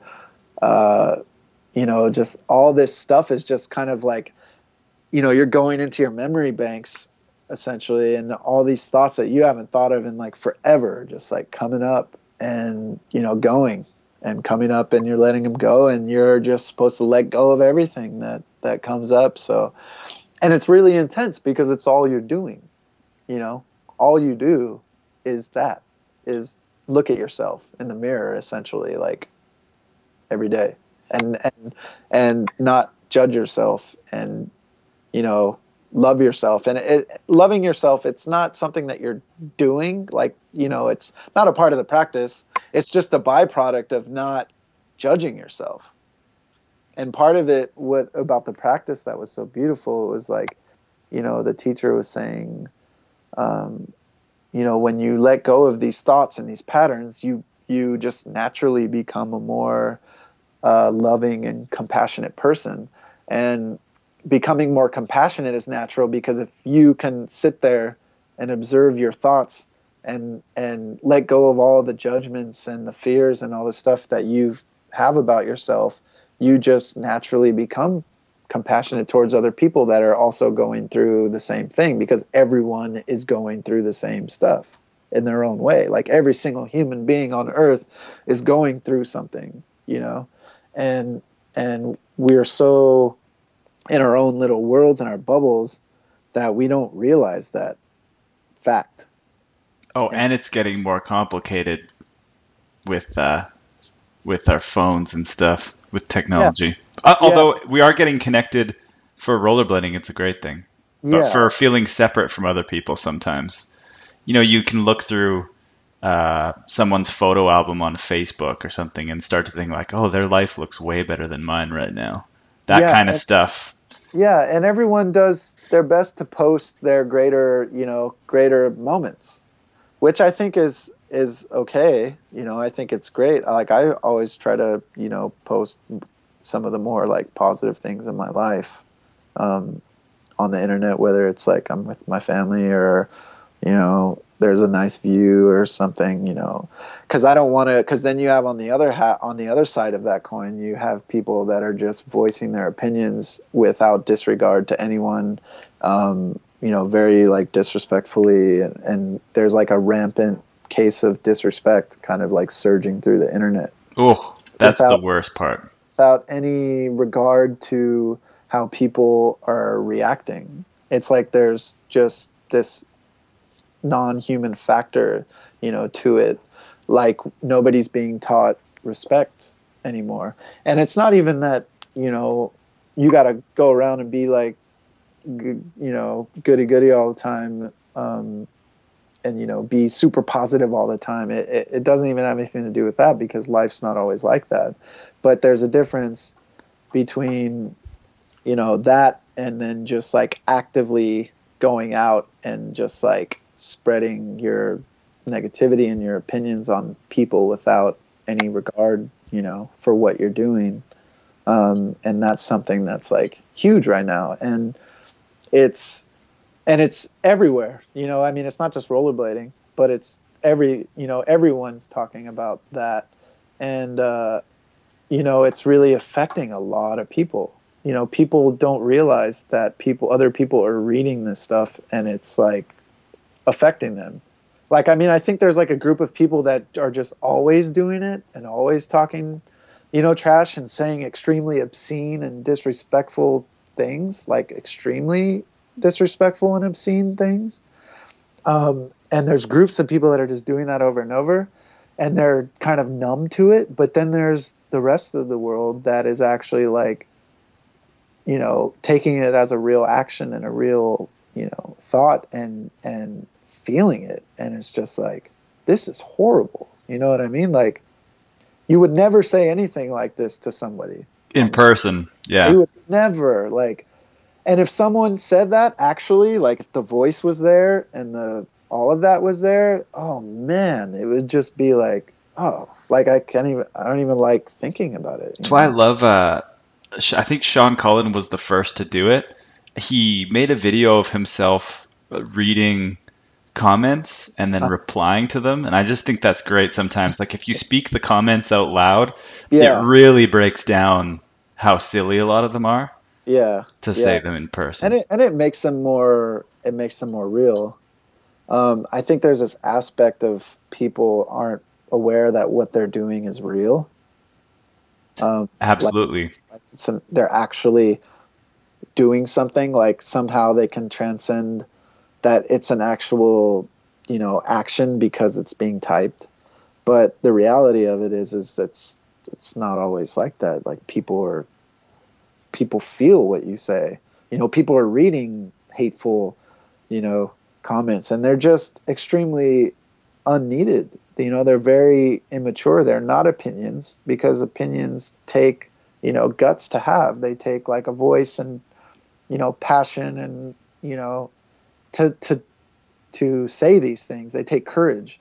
But there's a difference between that and just, saying really horrendous stuff. Critical thinking. Yeah. Really important as we go into the next however long of the internet shit-talking era. Because how Jason Silva says it in his enthusiastic voice, he'll say, we can telepathically send our thoughts through text message, not telepathically, but it's electronically assisted telepathy, pretty much is what we have with the internet.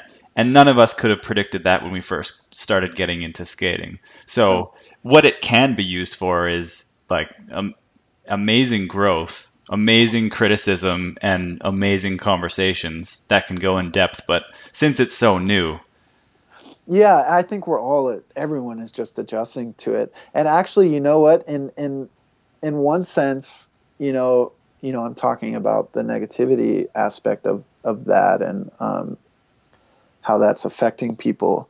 But in one sense, it's also really good because people are actually getting response to it.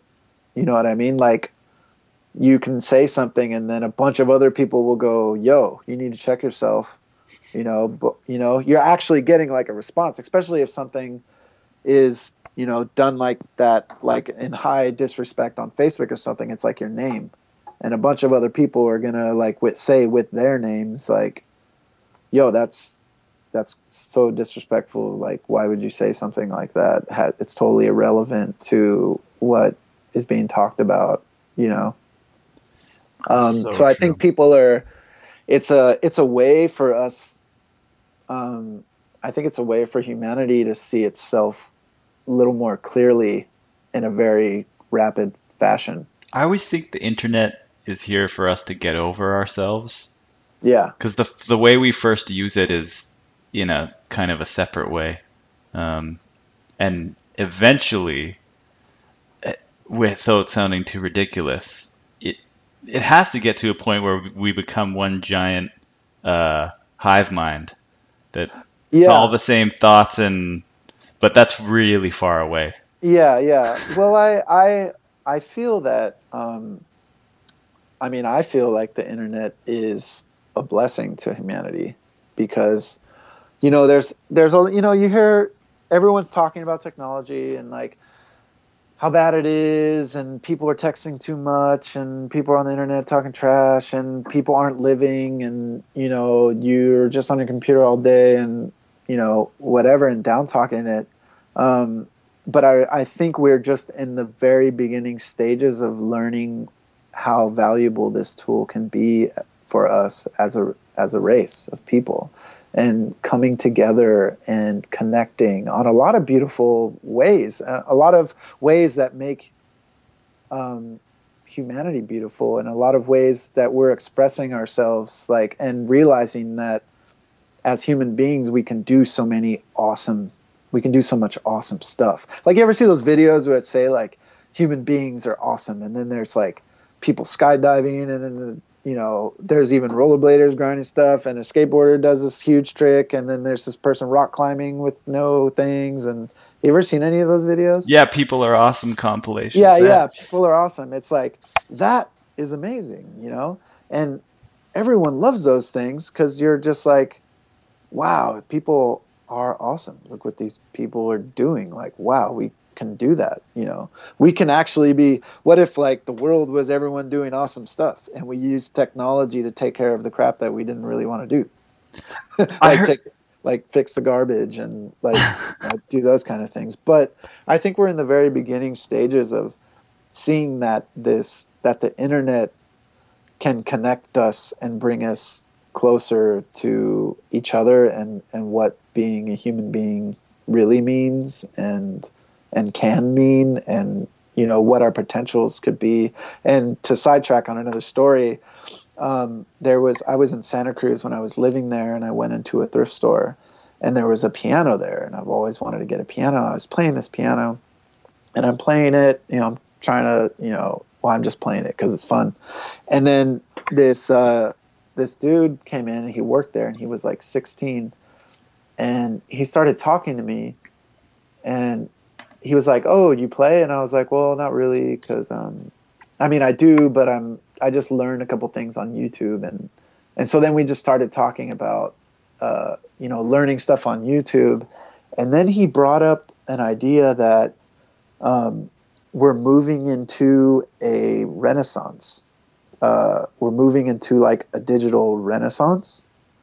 And that really stuck in my mind.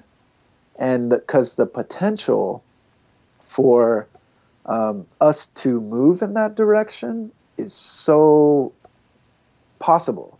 And, everyone's got phones, and everyone's got iPads, and there's all these apps, and everyone's messing with photos. And then, you got this group of people that are saying like, "Oh, you're not a photographer. You think you're a photographer because you got a phone, or you think you're a musician because you got this new high-tech digital equipment, or you think you're a photographer because, blah, blah, blah." I think I said that already, but really, I think it's a beautiful thing because so many people are having access to the arts, and they may be digital, but you know what? That's where we're moving. That's just evolution. That's what we're doing. So I feel like this renaissance is totally possible. Then you have these like flash dance people flash mob people that just start dancing in the street randomly. And then you got they're also doing it with music, and they're just like, all of a sudden, an orchestra will be in the middle of the street, and then people are just like amazed by it. Or you have dancers in the street. It's like, I think like a fantasy world would be like that. That's the one. Unfortunately, my imagination is like that all the time. Yeah, well, it's great. Keep it going. Don't stop. I think more people need to think in that direction in terms of like having a human experience on Earth that is awesome, and everyone's expressing themselves in their own individual way, or finding out what that even means. Because I think every single person has a particular, art that they can do here, or a particular interest, that they can do. They just have to, find what it is, or do it. Some people just are lucky and they're able to do it their whole lives. I mean, I feel extremely lucky with rollerblading because, I was just, doing it because I was obsessed with it. And it was all I thought about every day. I didn't think about anything else. I mean, I didn't think about school. I didn't think about nothing. And so whenever you're doing something over and over and over and over again, it's beautiful because you're just naturally getting good at it without thinking about it. That's an interesting thing. So that obsession with rollerblading, because I still am obsessed with rollerblading. I still have that, and I've said before I'm not done with it yet. I think there'll be a time where I know that when I'm done with it, it could be never. But you know what? I see you rollerblading forever. Me too. Especially how to watch your rollerblading evolve from just the videos that I've seen of you. The way you skate is a forever kind of way. Wow. I totally see you being old and 80 and just like rocking it. Oh shit! I can't wait for that. But by that time there'll be like hover blades, or I don't know. We won't even be doing physical stuff. We'll just be plugging into stuff and like, digitally existing. But who knows? But the shit that we did, the raw shit that we did in real life, is still going to be referred to as awesome. I hope when people are in. They're like, "Oh, remember they used to actually do stuff physically." God, what a waste. I hope it's not like that. I know. Well, and if it is like that, maybe, it's just the way it goes, and that's awesome too. And, Yeah, awesome evolves as well, So your obsession with rollerblading, if you're silent for 10 days and you're meditating all the time, Yeah. how often does rollerblading pop up and what kinds of things? Because rollerblading pops up all the fucking time in yoga class. In Yeah. like the absolute quietest moments, Uh-huh. it'll pop up. In Yeah. the deepest part where I think I'm super, super, super relaxed and the mind is Yeah. quiet, I'll think of a trick or a movement or Yeah. something. No, and that's exactly what happened in the second half. It was like the first half was the past and like things I was like certain moments of my life where, I didn't agree with the person I was, and maybe someone hurt me, and maybe I hurt someone's feelings or whatever, and you're just going through this, um, and you're letting go of these things that you've been holding on to for so long, because it's like, you feel a guilt of something, and then you're like, I need to hold on to that because that was just wrong, and I need to continue to feel bad about it, but it's like, when do you stop feeling bad about something, like at what point, especially if it's something that happened like forever ago. And so there's this period that I went through that was half the meditation, that I was visiting the past, and visiting all these emotions and these feelings that existed in the past. Then it was then the second half was thinking about the future, which you're also not supposed to think about while you're doing this. And you know what I mean? When you free up a lot of energy from thinking these things, because when you're in this meditation, you realize how much your mind is just going, and you know what, that takes energy to go. Everyone's filled emotionally drained from thinking about something too much, or like stressed out and headache because they're thinking about something too much, because it takes a lot of energy combined with emotion. It's like, really can drain you. So the first half is letting go of all these thoughts, and you're just letting go. And so when your mind's not going through these patterns all the time, this energy frees up, because this energy is not being directed into those thoughts, and it can go to other places. So during the second half, I was just getting excited about the future. It was just like, wow, what can I do with this energy? And like, man, I could do this. And you know what? There's this, when you think about doing tricks, do you ever, like, sometimes you're in a certain mood and you think about stuff, and when you're visualizing it, it's like stuff you've never done before, but you feel like you can do it. Yep. And then there's other moments where you're not feeling so great and you're thinking about doing something, and then you think like, no, I can't do that because I'll eat shit. And then you have this like imagination kind of thing where you imagine yourself just eating shit. And then there's other times where you imagine yourself just like doing something really easy, and then you feel what that feels like after, and you get all excited, and you're like, oh man, okay, now I'm going to go do that.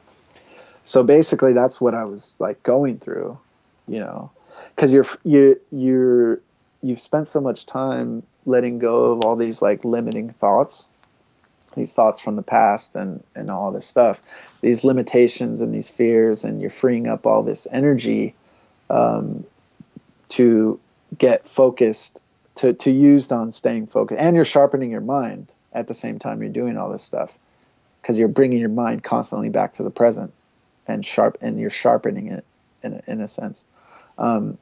So then from that point, when you start thinking about your future, things are more clear. Your visualization and your imagination are just like, it's confident, and it's strong, and it's precise, and there's not as much like other bullshit thoughts surrounding it. Like, you think of something good to do, but then there's like three other thoughts that are like, but what if you do this? But what if you fall off this? But what if you hit this? But you know what I mean?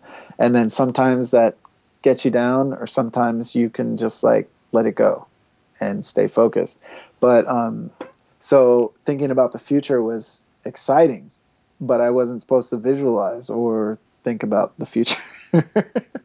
So it was really tough, because you're, especially when it comes to skating, and you don't really, it doesn't really get much better when you're the most confident, when you feel the most confident and you're doing tricks really easy because there's no lag time in what you're thinking and what you're doing, and there's no sidetracking fear thoughts that are keeping you from doing it. Like even while you're on a trick, you know, sometimes you have some certain thought and it throws you off, like particularly like on long balance rails. And I think about like the 666 rail Oh because yeah. like you're going through this battle in your head, like you're zenned out for one moment and then your leg moves in one way and then you're like, oh no, I'm gonna fall, I'm gonna go fall. You know what I mean? And then that energy thought is like, oh, I can't fall, I'm almost there. Like, you know, like, but there's certain moments when you're clear and that doesn't even exist. And you're just like there and you're doing it, you know. Wh- Um, When you talk about um, running and being, you know, having a good session of skating, do you think that that is its own meditation? yeah. That Uh, maybe that's why a lot of people were hooked on it when they were younger and they don't even know it, and it takes longer to get into that state in skating. But yeah. it's the same. Skating can put you in the present moment very easily if you have a nice 45-minute warm up and then a nice long session. Yeah. Yeah. It's with skating, it's almost more of like a ninja samurai thing because, you know, ninjas and, you know, that kind of thing, they're focusing their mind and they're using meditation to perform like feats of, you know, superhuman abilities, whatever. Um, so they use meditation to transcend, you know, their bodies and whatever. And we're using it. We kind of use it in that sense, and that's the difference between, you know, skating and running. Like running's like a repetitive thing, you know, and you're not jumping on anything. You don't have to. There's less to transcend because, like, you know, when you're doing a trick, there's so much. You know, there can be so much. But what's funny is that there can also be nothing. If your mind is clear, you can just think of doing something, no matter how complex it is, and just do it. And I find that with skating, like I'm always trying to get to that point, and maybe sometimes I try too hard, and I get, you know, because I'm always trying to have this particular experience, and then when I don't have this particular Zen, like letting my body do its thing with no thoughts as to like guiding it, always kind of wanting that feeling, then I get like bummed out. But you know, when in certain tricks, it's always for me mentally, it's this like, okay, I thought about the trick, and now I just need to get out of the way and let it happen. So Okay. it's like relaxing my body. It's just actually it's just relaxing my body, and sometimes it's making a physical adjustment. Like I need to make a physical adjustment, and often I'll get so angry because I'm not landing a trick, and I'm instead of like kind of like stopping for a second and thinking, hey, maybe I'm not jumping high enough. Maybe I need to like be in my body more and push off more. Um, and then if I make that adjustment, I'll land a trick like first try after that, and then I'll be like, oh, you know, like instead of just like, oh, I'm not a shitty skater, I just needed to do that. You know, but I think with skating I tend to exist more in like the mental kind of realm of it, and kind of just like mind power my way through like what's happening, and like relax, and like I said, just like let it happen. I go for more of like a feeling, like um like I know what it feels like to be relaxed and let things happen, and I'm always trying to get to there. And you know, as I say that right now, I also think that can be a limitation, because I'm always reaching some kind of height that is not easily attainable. You know, Um, some days it is, and some days it's not. You know, do you and ever? sometimes I get frustrated in that way with skating. Yeah, which happens to everybody. Yeah, But, totally, but let's totally. just say on a good day, or you're watching a section of yourself, Uh huh. and I've been thinking a lot about this lately. When I'm really in it for skating, and then I see something on a screen of me doing a movement or whatever, Uh-huh. I don't think of it as me when it's good, when I think it's quote unquote good, or when Uh-huh. I really feel like I drew on something where I just forgot everything and was just doing some kind of a movement. Yeah. Do you ever like see yourself in videos and think that's not me? That's like something else that's happening? Because Uh, I have to say no, because if I'm doing something that I remember I was really on it, I get excited I'm pumped on myself. whoa, that's so interesting. I'm the Yeah. opposite. I don't Yeah. really remember how something felt. Yeah. Yeah. Well, it was a particular moment that I knew that I was doing what I was trying to do. And it's like, I'm pumped on myself. I'm not like pumped on myself and compared to like anyone else, but I'm just pumped on myself. Like, it was a very special moment in my life. Every trick that you deem hard and, you film for in a section or whatever, it's like, you're creating. It's one of my only ways that I create. I have an art. Like, I'm not a painter. I don't draw. I try to make music, but I wouldn't consider myself like a musician. Um, but it's like my masterpiece in a sense. And I'm And not that it has to be perfect every time, but and I think this comes down to like self-acceptance too, because I'm so hard on myself that there's not a lot about what I do in life that I give 100% acceptance to.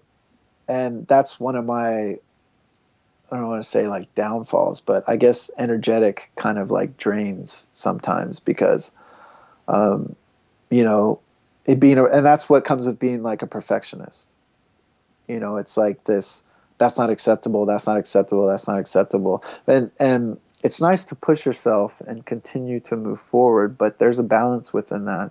Like there's a balance in everything. And if nothing is ever acceptable, you end up feeling shitty a lot of the time. If there's not a balance where you're like allowed to feel, you know, good about something you're doing, then most time you're just feeling shitty because you're making yourself feel shitty because nothing is, good enough. And I think a lot of rollerbladers go through that. I think we all share that to one degree or another. I think we all share that. I think you have a little bit of both in your skating. I think you can tap into that um, the free flowing movement, but then you're very technical and you're able to break it down. Like Yeah. I'm trying really hard not to bring up the fast slide at IMYT, but it's too late. I just did.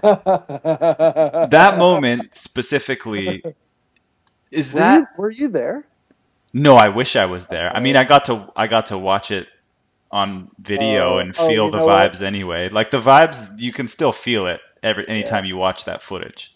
yeah, But that trick in that moment, is my audio still good, by the way? yeah, yeah. You're totally Okay. good. That trick in that moment, do you actually remember the feeling of sliding down the rail? No. See, it seems like one of those moments that is out hard to explain. Yeah, The feeling that you had before, during, and after that you were drawing on something ridiculous. And I guess it comes back to the starting, like you knew some top secret method to tap into the energy of the yeah, event or something like that. yeah. Exactly. You That's found exactly your little wormhole that day. And some days you don't know where the wormhole is, but that day exactly. you did, because Fast Slide wasn't had Farmer, that was before Farmer's Fast Slide and Yeah, Words. So that was yeah. Very shortly after that, everyone was seeming to master it, so and I didn't even really mess with it much after that, to be honest. this is what Like, I don't get. So how did you know that you were going to fast slide that rail? Like at what point had you fast slid something that long or I had been playing with it on the Razors tour that led up to that contest. And part of it, and the first time I did it on a rail was, I believe, at Airborne the day before. oh, that's like a perfect rail Yeah. for it. I've never That skated was, it, but I just know shit's gone down on it in videos. yeah. Oh man, so many awesome sessions on that rail. But that was the first time I believe that I did it on something that was longer than like 5 feet, and I just, I did it on that. But before that, uh, I think I was, when you were talking about this thing, like tapping the wormhole or making the wormhole or whatever, oh man, it's so hard not to go into this because there's so much to this. But let's just say that, I was in a contest and I wanted to win and I felt like I was going to win. So it gradually builds you're watching what other people are doing. And, to win a contest, you got to be doing some stuff that's like never done, or, you know what I mean? Yeah. So it was, that was like one of the last things, it was coming to this moment where it was like, okay, I did these tricks. I can like finish it up with this essentially. And that's even too much. I don't even think I was thinking that. But the kicker was Dustin looked at me and he said, fast slide it. And it was not because I didn't do it because Dustin told me to do it. but it just so happened that like I was thinking about doing it and he said it and it kind of like was like on the way to doing it. And I smiled and I looked at him. And I smiled and then I did it. This proves my theory that Dustin Latimer is actually a time traveler. Dustin Latimer, that's who you're talking about, right? Yeah. He's a time traveler from the future who came back to do all of this work within rollerblading. Yeah. And that part of your story that works. If this was a movie and you were following Dustin Latimer, the time traveler, in rollerblading. No, it was like I was in the woods and he was the Gandalf in the woods. That's totally how I saw it. But like, I mean, I didn't mean to paint it like, he told me to do it and I did it, because it wasn't that. I thought about it as well. But he also said it as well. It was this like we both knew what needed to be done. And then, okay, I swear it was in like a Daily Bread article or someone described that moment that was there at the contest as they said something like almost spiritual moment when they described you fast sliding the rail. No way. Really? I'll try and find the Daily Bread. It was a very spiritual day for me, to be honest. Because it was in the law. Oh man, I don't want to go into this. I know. We'll save it for the I Am White episode. But I think about that trick a lot because maybe had Brain Fear Gone had been out. Yeah. By that point, Dustin did fast slide the rail in Brain Fear Gone. Yeah, which was. But the one that you did, like you blew the doors. I don't think Farmer wouldn't have done his fast slide if he wasn't there to see your fast slide, probably, or who knows. But I think it's just the natural progression. Dustin did that fast slide. I remember when Dustin did that fast slide. I was living in Austin, Texas, with Lonnie Gallegos at the time, and the Mind Game video just came out, and we watched it and it was just like everything has changed. Like that's possible. Wow. You can, and it's funny because it's like people, it's like a natural evolution of like getting rid of rules in a sense. It's like, okay, those rules don't apply anymore. Fast slide is not a fast slide anymore. It's something you can actually balance. And so then everyone goes, wow, it's possible. Okay, let's try it. And it's not that it was never not possible, but it's easier when you see physically something done, then it's possible and you can do it. And it may take some work. And I remember going to the skate park the very next day and I was trying to do fast slides, like the very next day. So it's this kind of just natural thing. Like he did it on that rail, which was huge. It was like a huge leap, a huge jump, And so then I did it, which was also on a rail, but there was something particular about that rail. Maybe it was longer and it was steeper. It was just a bigger rail. So then that stepped it up as well. And then you have everyone else that took it to wow, like, they took it extra further. It was like Dustin took it further. It's like Dustin made a huge leap, and then I kind of made a little bit of a jump past that, but not like a huge leap. And then Alex and Heffy and Farmer, and they just like blew it open, to a point that people still can't even. People are not going there. People don't go to those realms. The kink one that Broskow does to this day is still I don't understand it. Broskow is still the wizard of the fast slide now. He's got them both ways too, doesn't he? Yeah, and that's wizard levels, That's beyond. I would say Broskow's grandmaster at this point. I would think. Yeah. Or White Wizard. I can't. Yeah, he is White Wizard. We're starting to figure out there's extra levels. There are. Yeah, rollerblading for 20 years is pretty basic wizard, but Broskow. And there's like, it's so fun to look at things like that, like with the whole ninja thing. There's so many parallels because there's like, you could be a wizard, you could be a ninja, you could be what I like. Do you know Victor Galicia? I think I always say his name wrong, which is horrible because he's, Galence. Does it have an N in it? I always think of it as no. Galencia. I don't think it has Galaxy. I think it's Galicia. That guy's on his own level, definitely. Totally. And I watched him one day, and I was like, he is the jungle. He's like the Native American jungle ninja. Because he looks kind of native. He's Mexican, but he looks Native American. He looks like he might be living in a jungle and like cruising through the jungle, like on some slightly ninja stuff. But it's really cool to break down styles in that way, because rollerblading is such a crazy thing.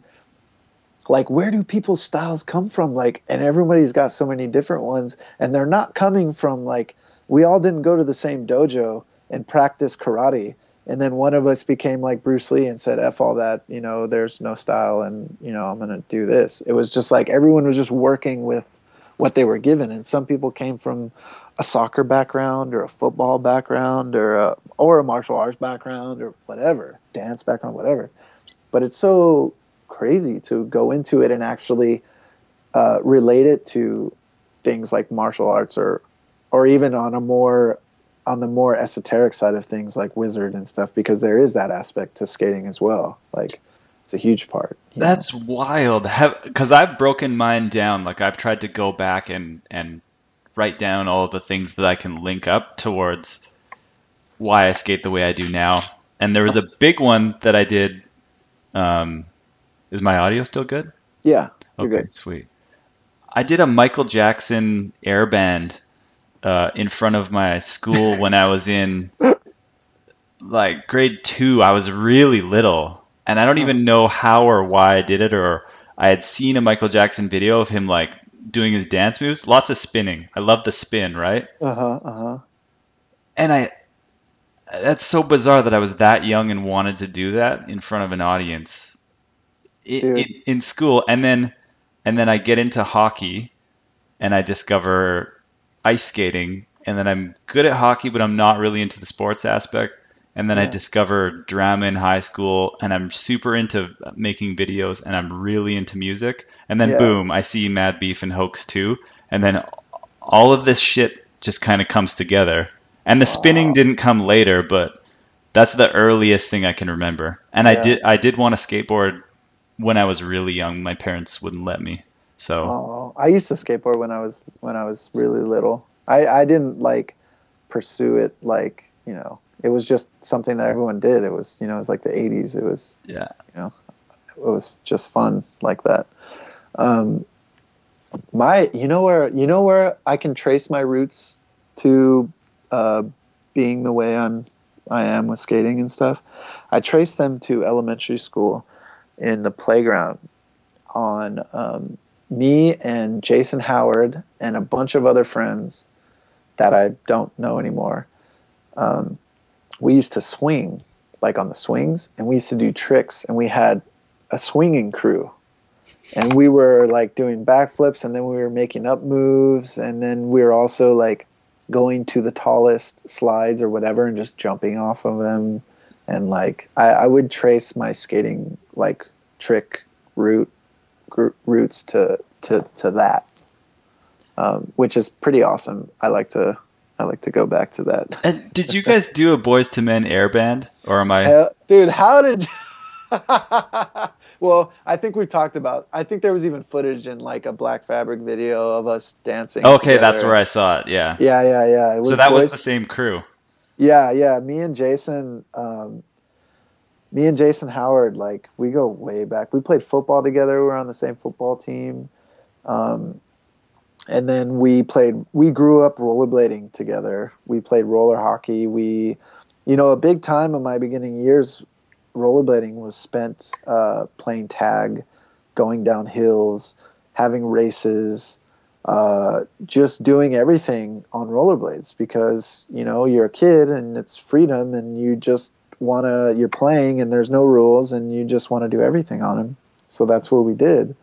And so, yeah, we played football and then we did that. And then my sister had a boyfriend and he rollerbladed and I saw him do a stair ride for the first time. And I was like, oh my God, you can do that. And I had some Bauer F7s. I don't know if you know what those are. Were those 3-wheel? No, they were 4. Okay. And they had like highlights of pink on them. My mom got them on sale for Christmas at a Big 5 sporting goods store. And they were like really better than the last ones I had, which were some Veriflex City Heats. And after that stair ride, I kind of was like the bringer of news to Jason and everyone else. And it was like, wow, we can do that.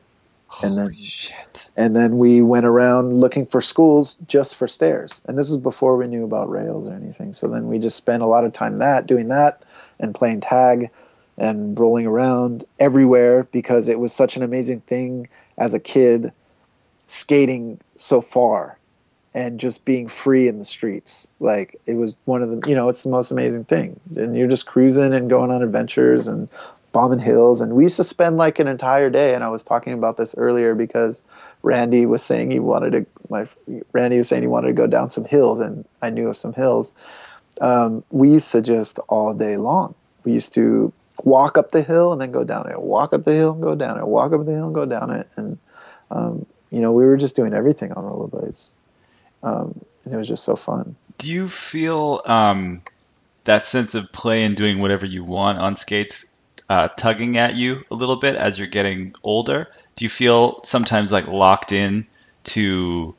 Yeah, and I do feel locked in, but it's funny is that I'm the only one that's locking me in, So it's a difficult thing to do. I think it's maybe different when your peers or your friends are like locking you in and you have this drive to like, do something else, and then maybe you don't have those friends anymore and then you're free. It's like now it's like a self imprisonment of, it's like what I think it's just conditioning of the mind of like what makes you feel good on skates. And it's this like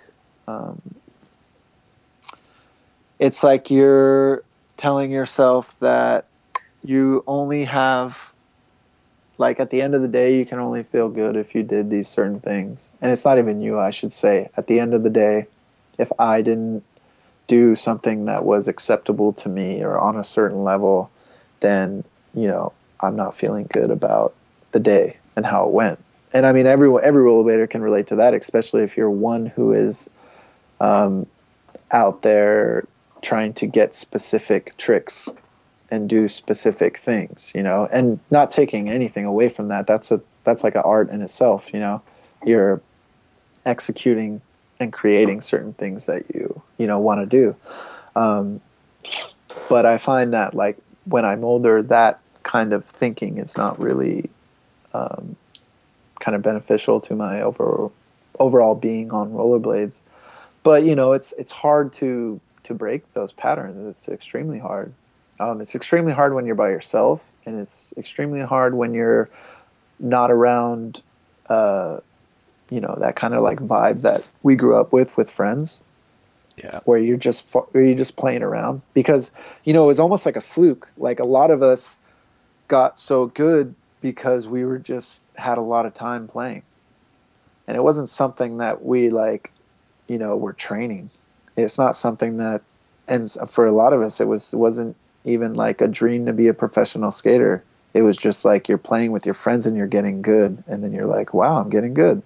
Like, whoa, I could get sponsored. Oh, it'd be cool to get free skates, because you know what it feels like to buy skates and how hard it is. And you're like, oh, I could get free skates. I remember the first time I got free skates. They were, or sponsored skates. They were Razor Superflats from John Elliott, and I went in. Oh shit! Yeah. More special powers. Oh God, yeah. Well, no. I'm sorry. They weren't from him. Like he took me to Razors and I got them. No, but that's still special Yeah, power. yeah. You know what? I got superpower from John Abina though, Oh shit! I haven't heard that name in a long because time. the very first Razors I ever skated were a pair of flats the blue ones that he gave me. You know what? I'm thinking there's a picture in Daily Bread of a bunch of you guys sitting against a fence, and I bet Uh-huh. that picture sold so many pairs of razors. It's like Yeah. everybody except for Reduda, I think, had razors in that picture. Yeah. I think he had No, USDs. because John Julio and actually I was probably, well, me, John Abina were, I think, the only ones actually. No, I remember there's a couple other, maybe it was just that it was that cool seeing like, you could see the speed dimples on the Yeah. bottom of the Yeah. sole Yeah. plate, and it was the old style backslide plate. Those were really good skates. I think Yeah. around that time was when I decided to try razors, and I got the Uh-huh. first John Elliott ones, which were good skates too, Yeah, with they the were. centered backslide plate. Yeah, yeah. The changed backslide plate. I remember that. How did you The feel about that? special. Um, I don't know. I kind of was. I didn't really feel like it mattered to me, to tell you the truth. I'm sure it had some benefits, but I wasn't really focused on them. Like I Yeah. wasn't. I wasn't feeling like it was stepping up my game So or anything. it was John Abina's skates that you got power Yeah, from? yeah. John Abina gave me them, and yeah, I got some power from those, and I was pumped up. I also got a pair of, what another pivotal point of getting free skates in my life was, I got a pair of K2 style points from Eric Garcia. Oh shit. And when I got those, it was like, wow. I did some tricks in those skates that I probably still haven't done. Did you leave them flat or were they anti? They were flat. That was during a period where everyone rode flat. That So that was a really interesting time in skating. There was a lot of K2s in that era yeah, and flat. there were. They were like the magic skates, dude. You could backslide and unity, and a lot of tricks were based around backslides and unities and soyals, and that, like, those are the big tricks you could do, and there weren't a whole lot of other tricks that you were really trying to do anyways. They were just like, there was the soyal, like I said, the soil, the backslide, the unity, the royale, the 270 backslide royale, the half cab backslide, the 270 backslide. Like, these were tricks that everyone was like, those are the ones that if you do good, it's like your money. Oh, this is making me think of so many extra things. I know. I know. It's Um, totally cool. the day that you did the 270 in spin torque, like the true spin torque, both Yeah. ways Uh-huh. on Hubba, Yeah. Well, right? I didn't do them in the same day. Oh, it was separate days. Yeah, which was really cool because it was in two different videos, and it was in VG10, and then it was in Battle My Crew, I think. Okay, so I just Yeah. It was in VG10, then Battle My Crew. have you was that a skate specific trick? No, the first one wasn't. The first one I did in Dirks, Yeah, and you did. and I had just had this idea to do it, and it was funny because for me, I think doing anything, there's a bit of this feeling like if you're doing something new or different that maybe it's not cool or maybe it doesn't look cool or like, you kind of question it. Hey, you're preaching to the choir. I know. I know. But I mean, maybe I'm thinking, I'm coming from like a 90s perspective. Yeah, but it's yeah. the same across the board. And I actually remember talking to Jason Marshall and I was asking him about it. And I said, what do you think about it? Do you think this is cool? And he was like, yeah, that's fucking awesome. And, talking about Jason, he was really inspiring during those times because the only time I would see him is in San Francisco. And he would always say like positive things, about my skating, which was really, it was really nice to not only just to hear it from him, but just get positive encouragement in general. And like, I remember doing that and he was like, yeah, that's totally cool. And then, so the thing about San Francisco and Friday Night Skate was like, you waited all week and then Friday night was the night to bust, dude, to like do stuff you never done, to like really like showcase your shit. At least for me, it was. Yeah. I mean, it was a ton of fun too. Like, it wasn't all that. Like, I made some of my best friends ever there, and I made some connections that, through Jared Majors and Eric Garcia, and I had some of the best times of my entire life during those nights, during those Friday nights. And everyone was doing that, and everyone was pushing. But it was this more of an organic push. It wasn't like trying to push. It was extremely organic, and the energy levels were just so high because the diversity of the people that were there was just so, I don't know, we were all just high school kids meeting together in San Francisco to skate for hours on end at nighttime. It was a very kind of magical thing. And a lot of people did tricks that had never been done during those nights. And it was like a every Friday night thing. So that was just one I had been practicing like on a ledge and I thought it was possible. And then I just got in this zone and I did it. And, you look back at it and it's funny because it's not like I slid it, forever, but for that time period, it was something that was like huge. Well, and when was the last time you saw one of those? Yeah. Yeah. I don't know. I haven't. I should be doing them. I always come up to this conversation because people call me out on it or we talk about it and they're like, yeah, but can you do it anymore? And I'm That's the worst. Yeah. I'm always like, shit. But to my defense, I don't try it or practice it. So it's not that I can't do it. Isn't that weird how in rollerblading there's just so many tricks and we all have our little pre-programmed things that we like to do that it's weird to think, you don't think of doing that trick. And I'm not a super tech person, so I would never even bother to try that. I did have True Unity for a while, which you see once in a while, like True Alley-oop Unity, the Dre Powell. Yeah, you don't see the nice true front torque, and you see people doing kind of like 360 in-spin torque souls, where it looks like they might be able to bring that into a torque, but you don't see the straight up torque. Yeah, you don't see it a lot, but it definitely has happened. There's Vinnie Minton took it over for a while. And he was doing it on. Right. There was like a contest at Bercy. He did it on a rail, and then he did it on some like other things. And you know what? There's a few other people I know. Vinnie Minton, definitely. Yeah, Vinnie Minton handled it, and there's some other people that took it to new levels. That I can't remember. Maybe whoever, someone reposts this in a Facebook or something and can name those people that have done it. That'd be really cool. But it's an interesting one. It's a tough one. Christian Rodriguez did it too. Really? Oh yeah, he did. Yeah. Yeah. I'm thinking something about that Razor's backslide plate. I don't know if that's just me, but you did it in Dirks. Totally. It totally was. And the switch one is the one that I did on the Razors. Yeah, you're right. Yeah. Was that that wasn't in flat? Yes, it wasn't flat. What? Really? Yeah. Well, everyone rode flat on those razors. The frame at the time, I think, was just it was good for it.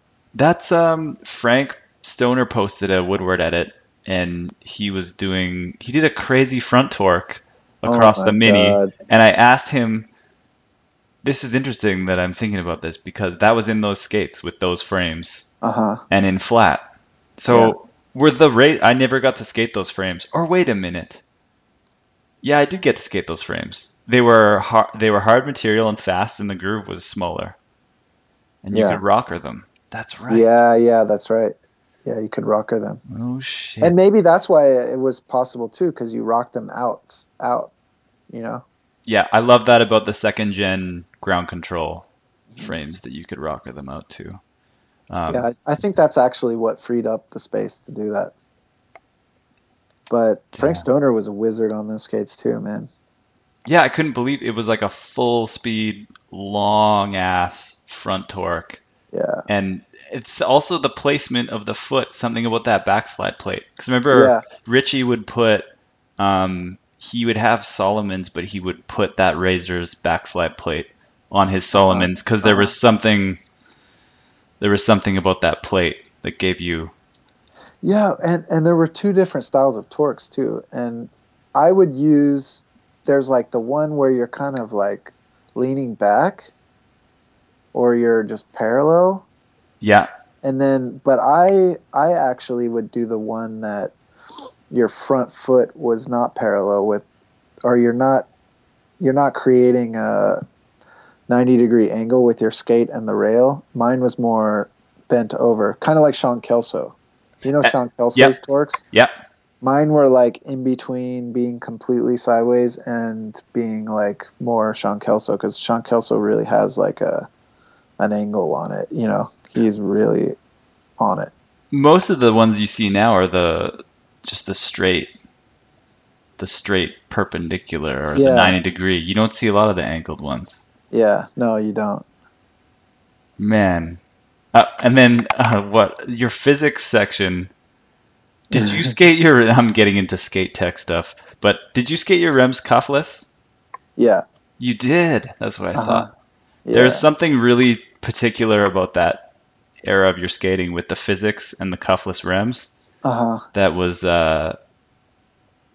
it. You moved in a different way, definitely on those skates, in a much different way.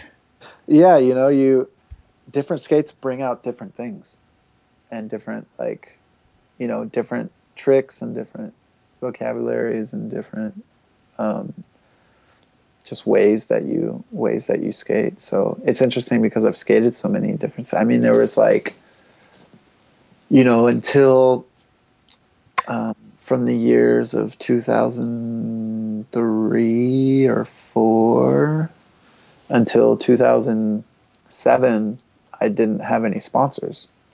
So I was just skating, I skated everything essentially. And it was a funny time too because everyone assumed that I was just like sponsored by these people. Yeah. And, they were giving me free skates, but I wasn't sponsored by them.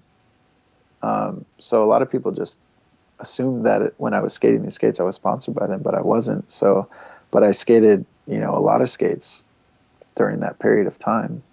But I was unsponsored for like 4 years, I think.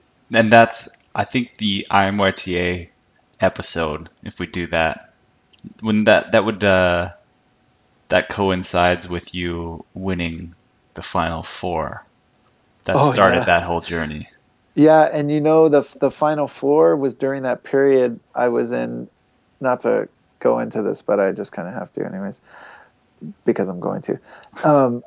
When I was living in San Diego, and I was kind of bummed, and I was like not, you know, skating as well. I mean, I was skating, but I was just like not skating as much as I could have been, and I wasn't skating around a lot of people, and I was kind of bummed. I ended up Julio was like, "Hey, we're flying you out to this contest," and I was like, "Wow, okay, cool." But then I was kind of worried at the same time that I wasn't going to be able to perform because I wasn't skating like all the time. And I was only skating like this huge kink trail by my house, like on the solo mission, because that was like all there was. But then when I traveled, and funny thing about that, I was on an airplane with, and there was this lady, and she was sitting next to me, and she was really cool. So I was talking with her the whole time. And then she goes,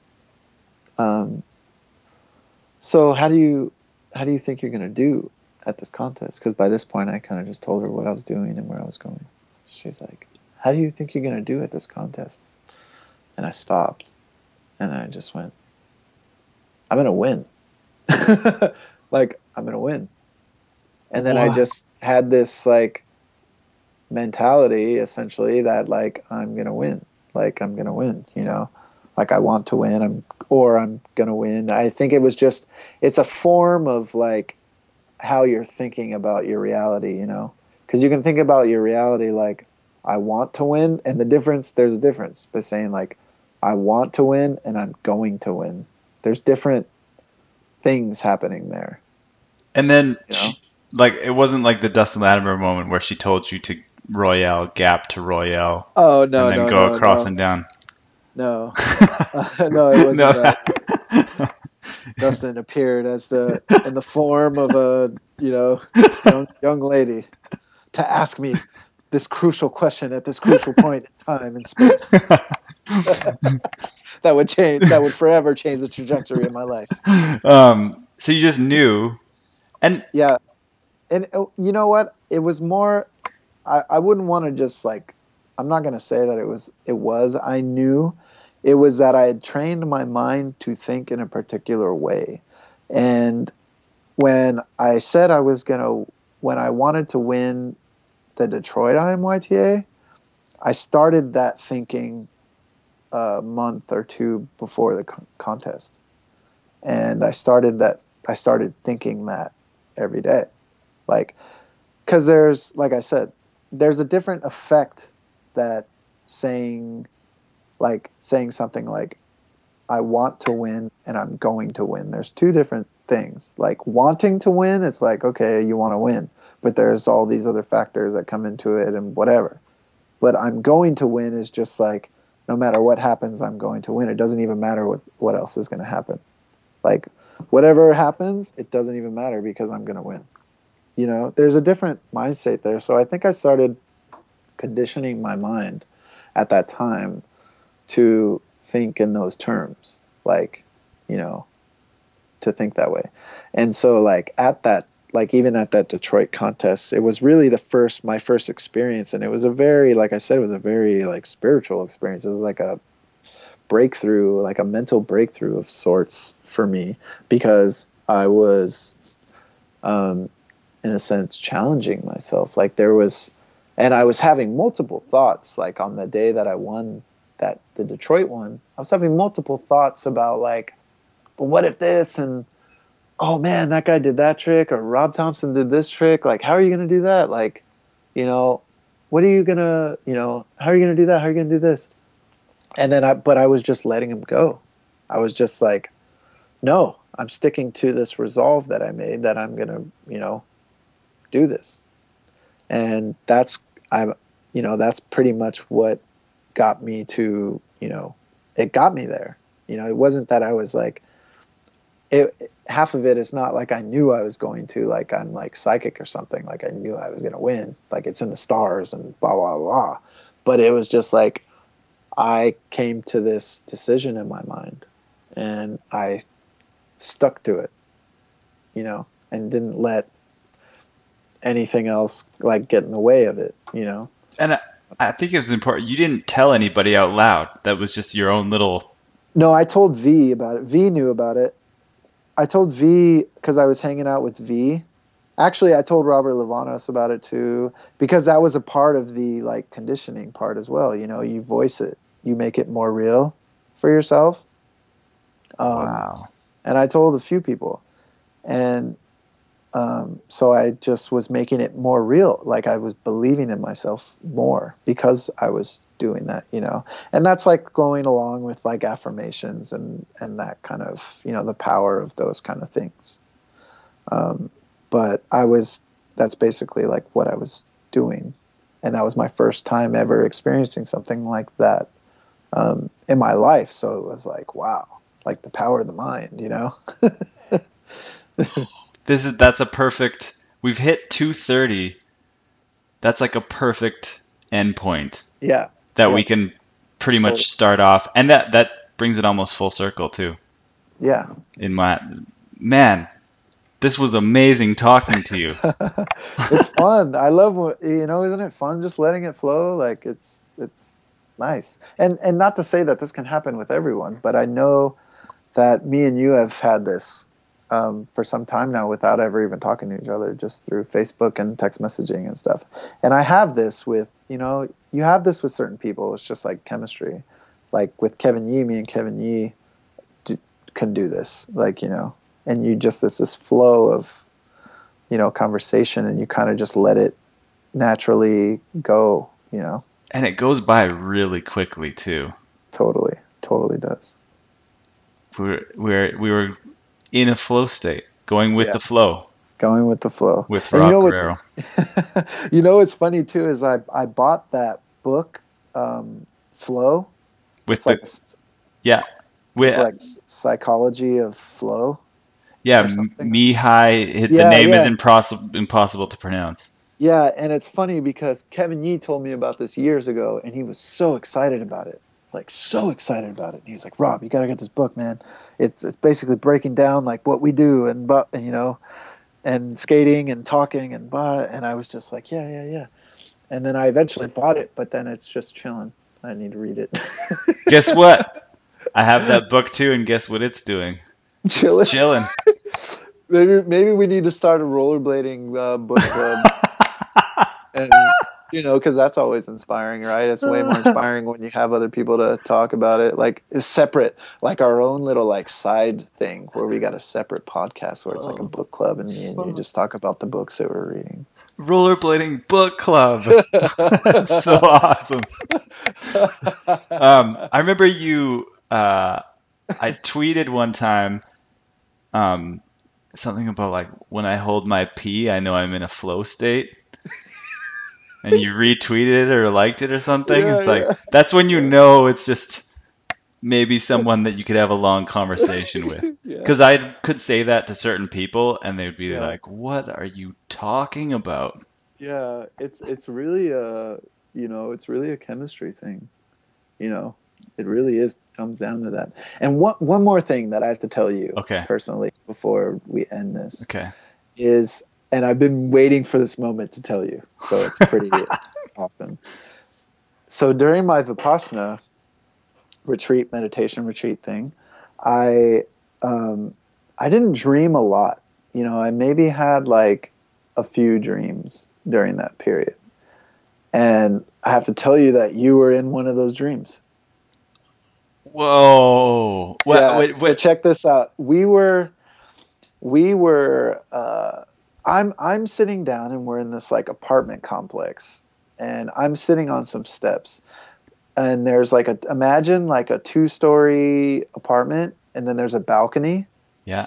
And you're standing on the edge of the balcony with your skates, and you're looking down like, like a story, and there's this concrete ledge that is skinny, and it goes flat and down. And there's grass on one side, and we're in the middle of an apartment complex, and you're like getting pumped, and you're like standing on the edge of this balcony, and it's and you're getting ready, and then you drop in from this balcony, which is really high. You land on the flat of this ledge, and then you royale the down, and you were so pumped, and there was someone else there, and I don't know who it was, and everyone was just like, "Whoa!" Like, you just did some big burly trick. And then I remember I looked at you and I said something like, And you know what? It's totally acceptable by today's aggressive inline standards. Something like that. Something, and I think what I said was even cooler than that, but it was basically I summed it up like that. And you were laughing like hysterically. And then all of a sudden your skates were off and you were in a tire swing in a tree and you were laughing and smiling. Whoa. Because Yeah. I had one once with you and there was one other person, but I'm not sure who was in it. And we were chilling just out at Shuswap Lake, and it was after a day of skating. And it was, I think, long before I connected with you. And it was just this little moment at the end of a yoga class. And it was like this really solid feeling that I was gonna get to skate with you eventually, Uh-huh. and it came through that. So that's bizarre. And Nice.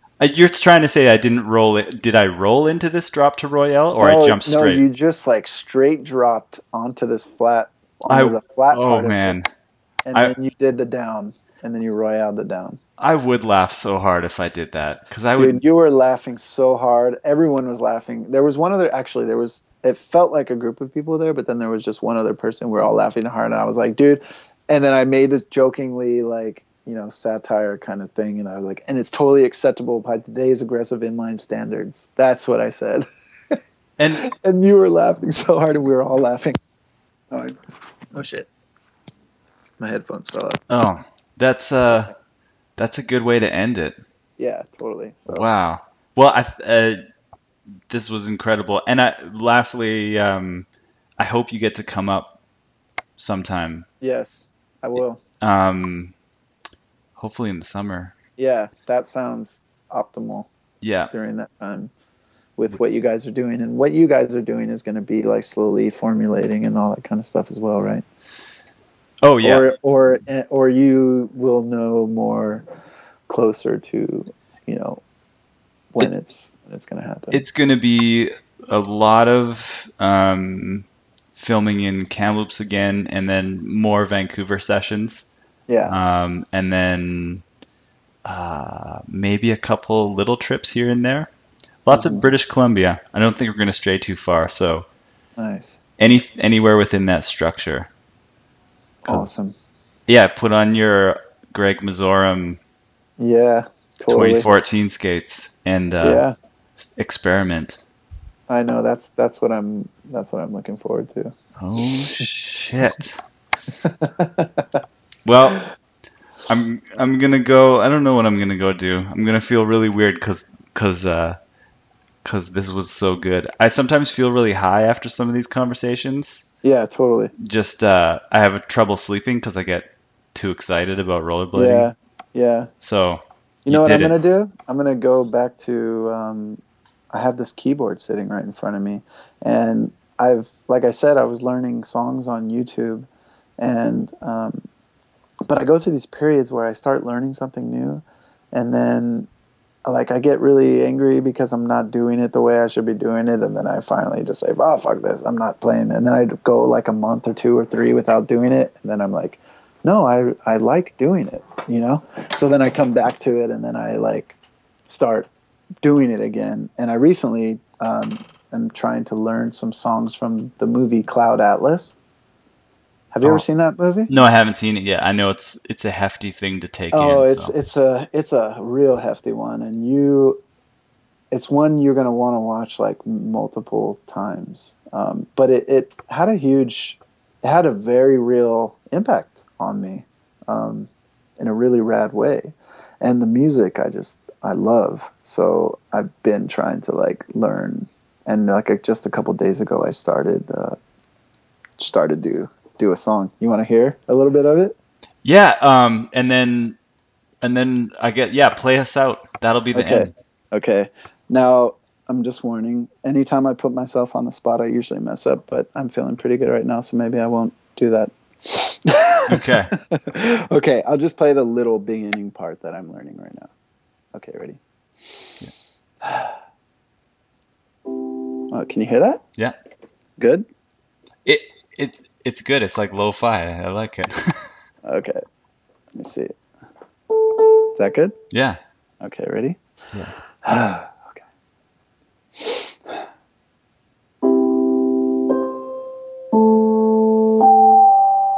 Oh, wait, let me start it again.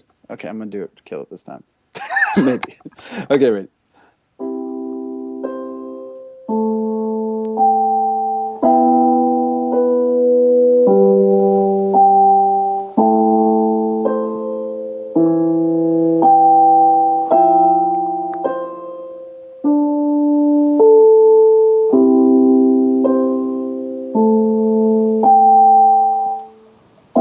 Oh, okay, we'll just go that far. Holy, that's some But emotional stuff. yeah, I know. I really like the heavy emotional piano stuff. You can feel your tear ducts want to start producing tears when that song plays. At least for me. Like you Yeah. could put that to some images and it's just instantaneous emotion. Yeah, and it's really nice to be able to actually play some music that you can really put your own like depth, like in-depth feelings and emotions like into. You know what I mean? It's something I've never been able to do, and actually with this particular song, it's allowing me to like do that. So it's really cool. Well, I felt it. Awesome. And well, I guess we've had our last words a few times, so Yeah. this is the signing off part. Thanks Okay. again, Rob, and we'll Thank do it you. very Thank soon. you for doing this with me. This was a lot of fun, and I hope we do it a lot more. Have an excellent night and take care of the knee for all of rollerblading, please. I will. I will. Okay. Thank you. Thank you, Joey. Later. All right, later.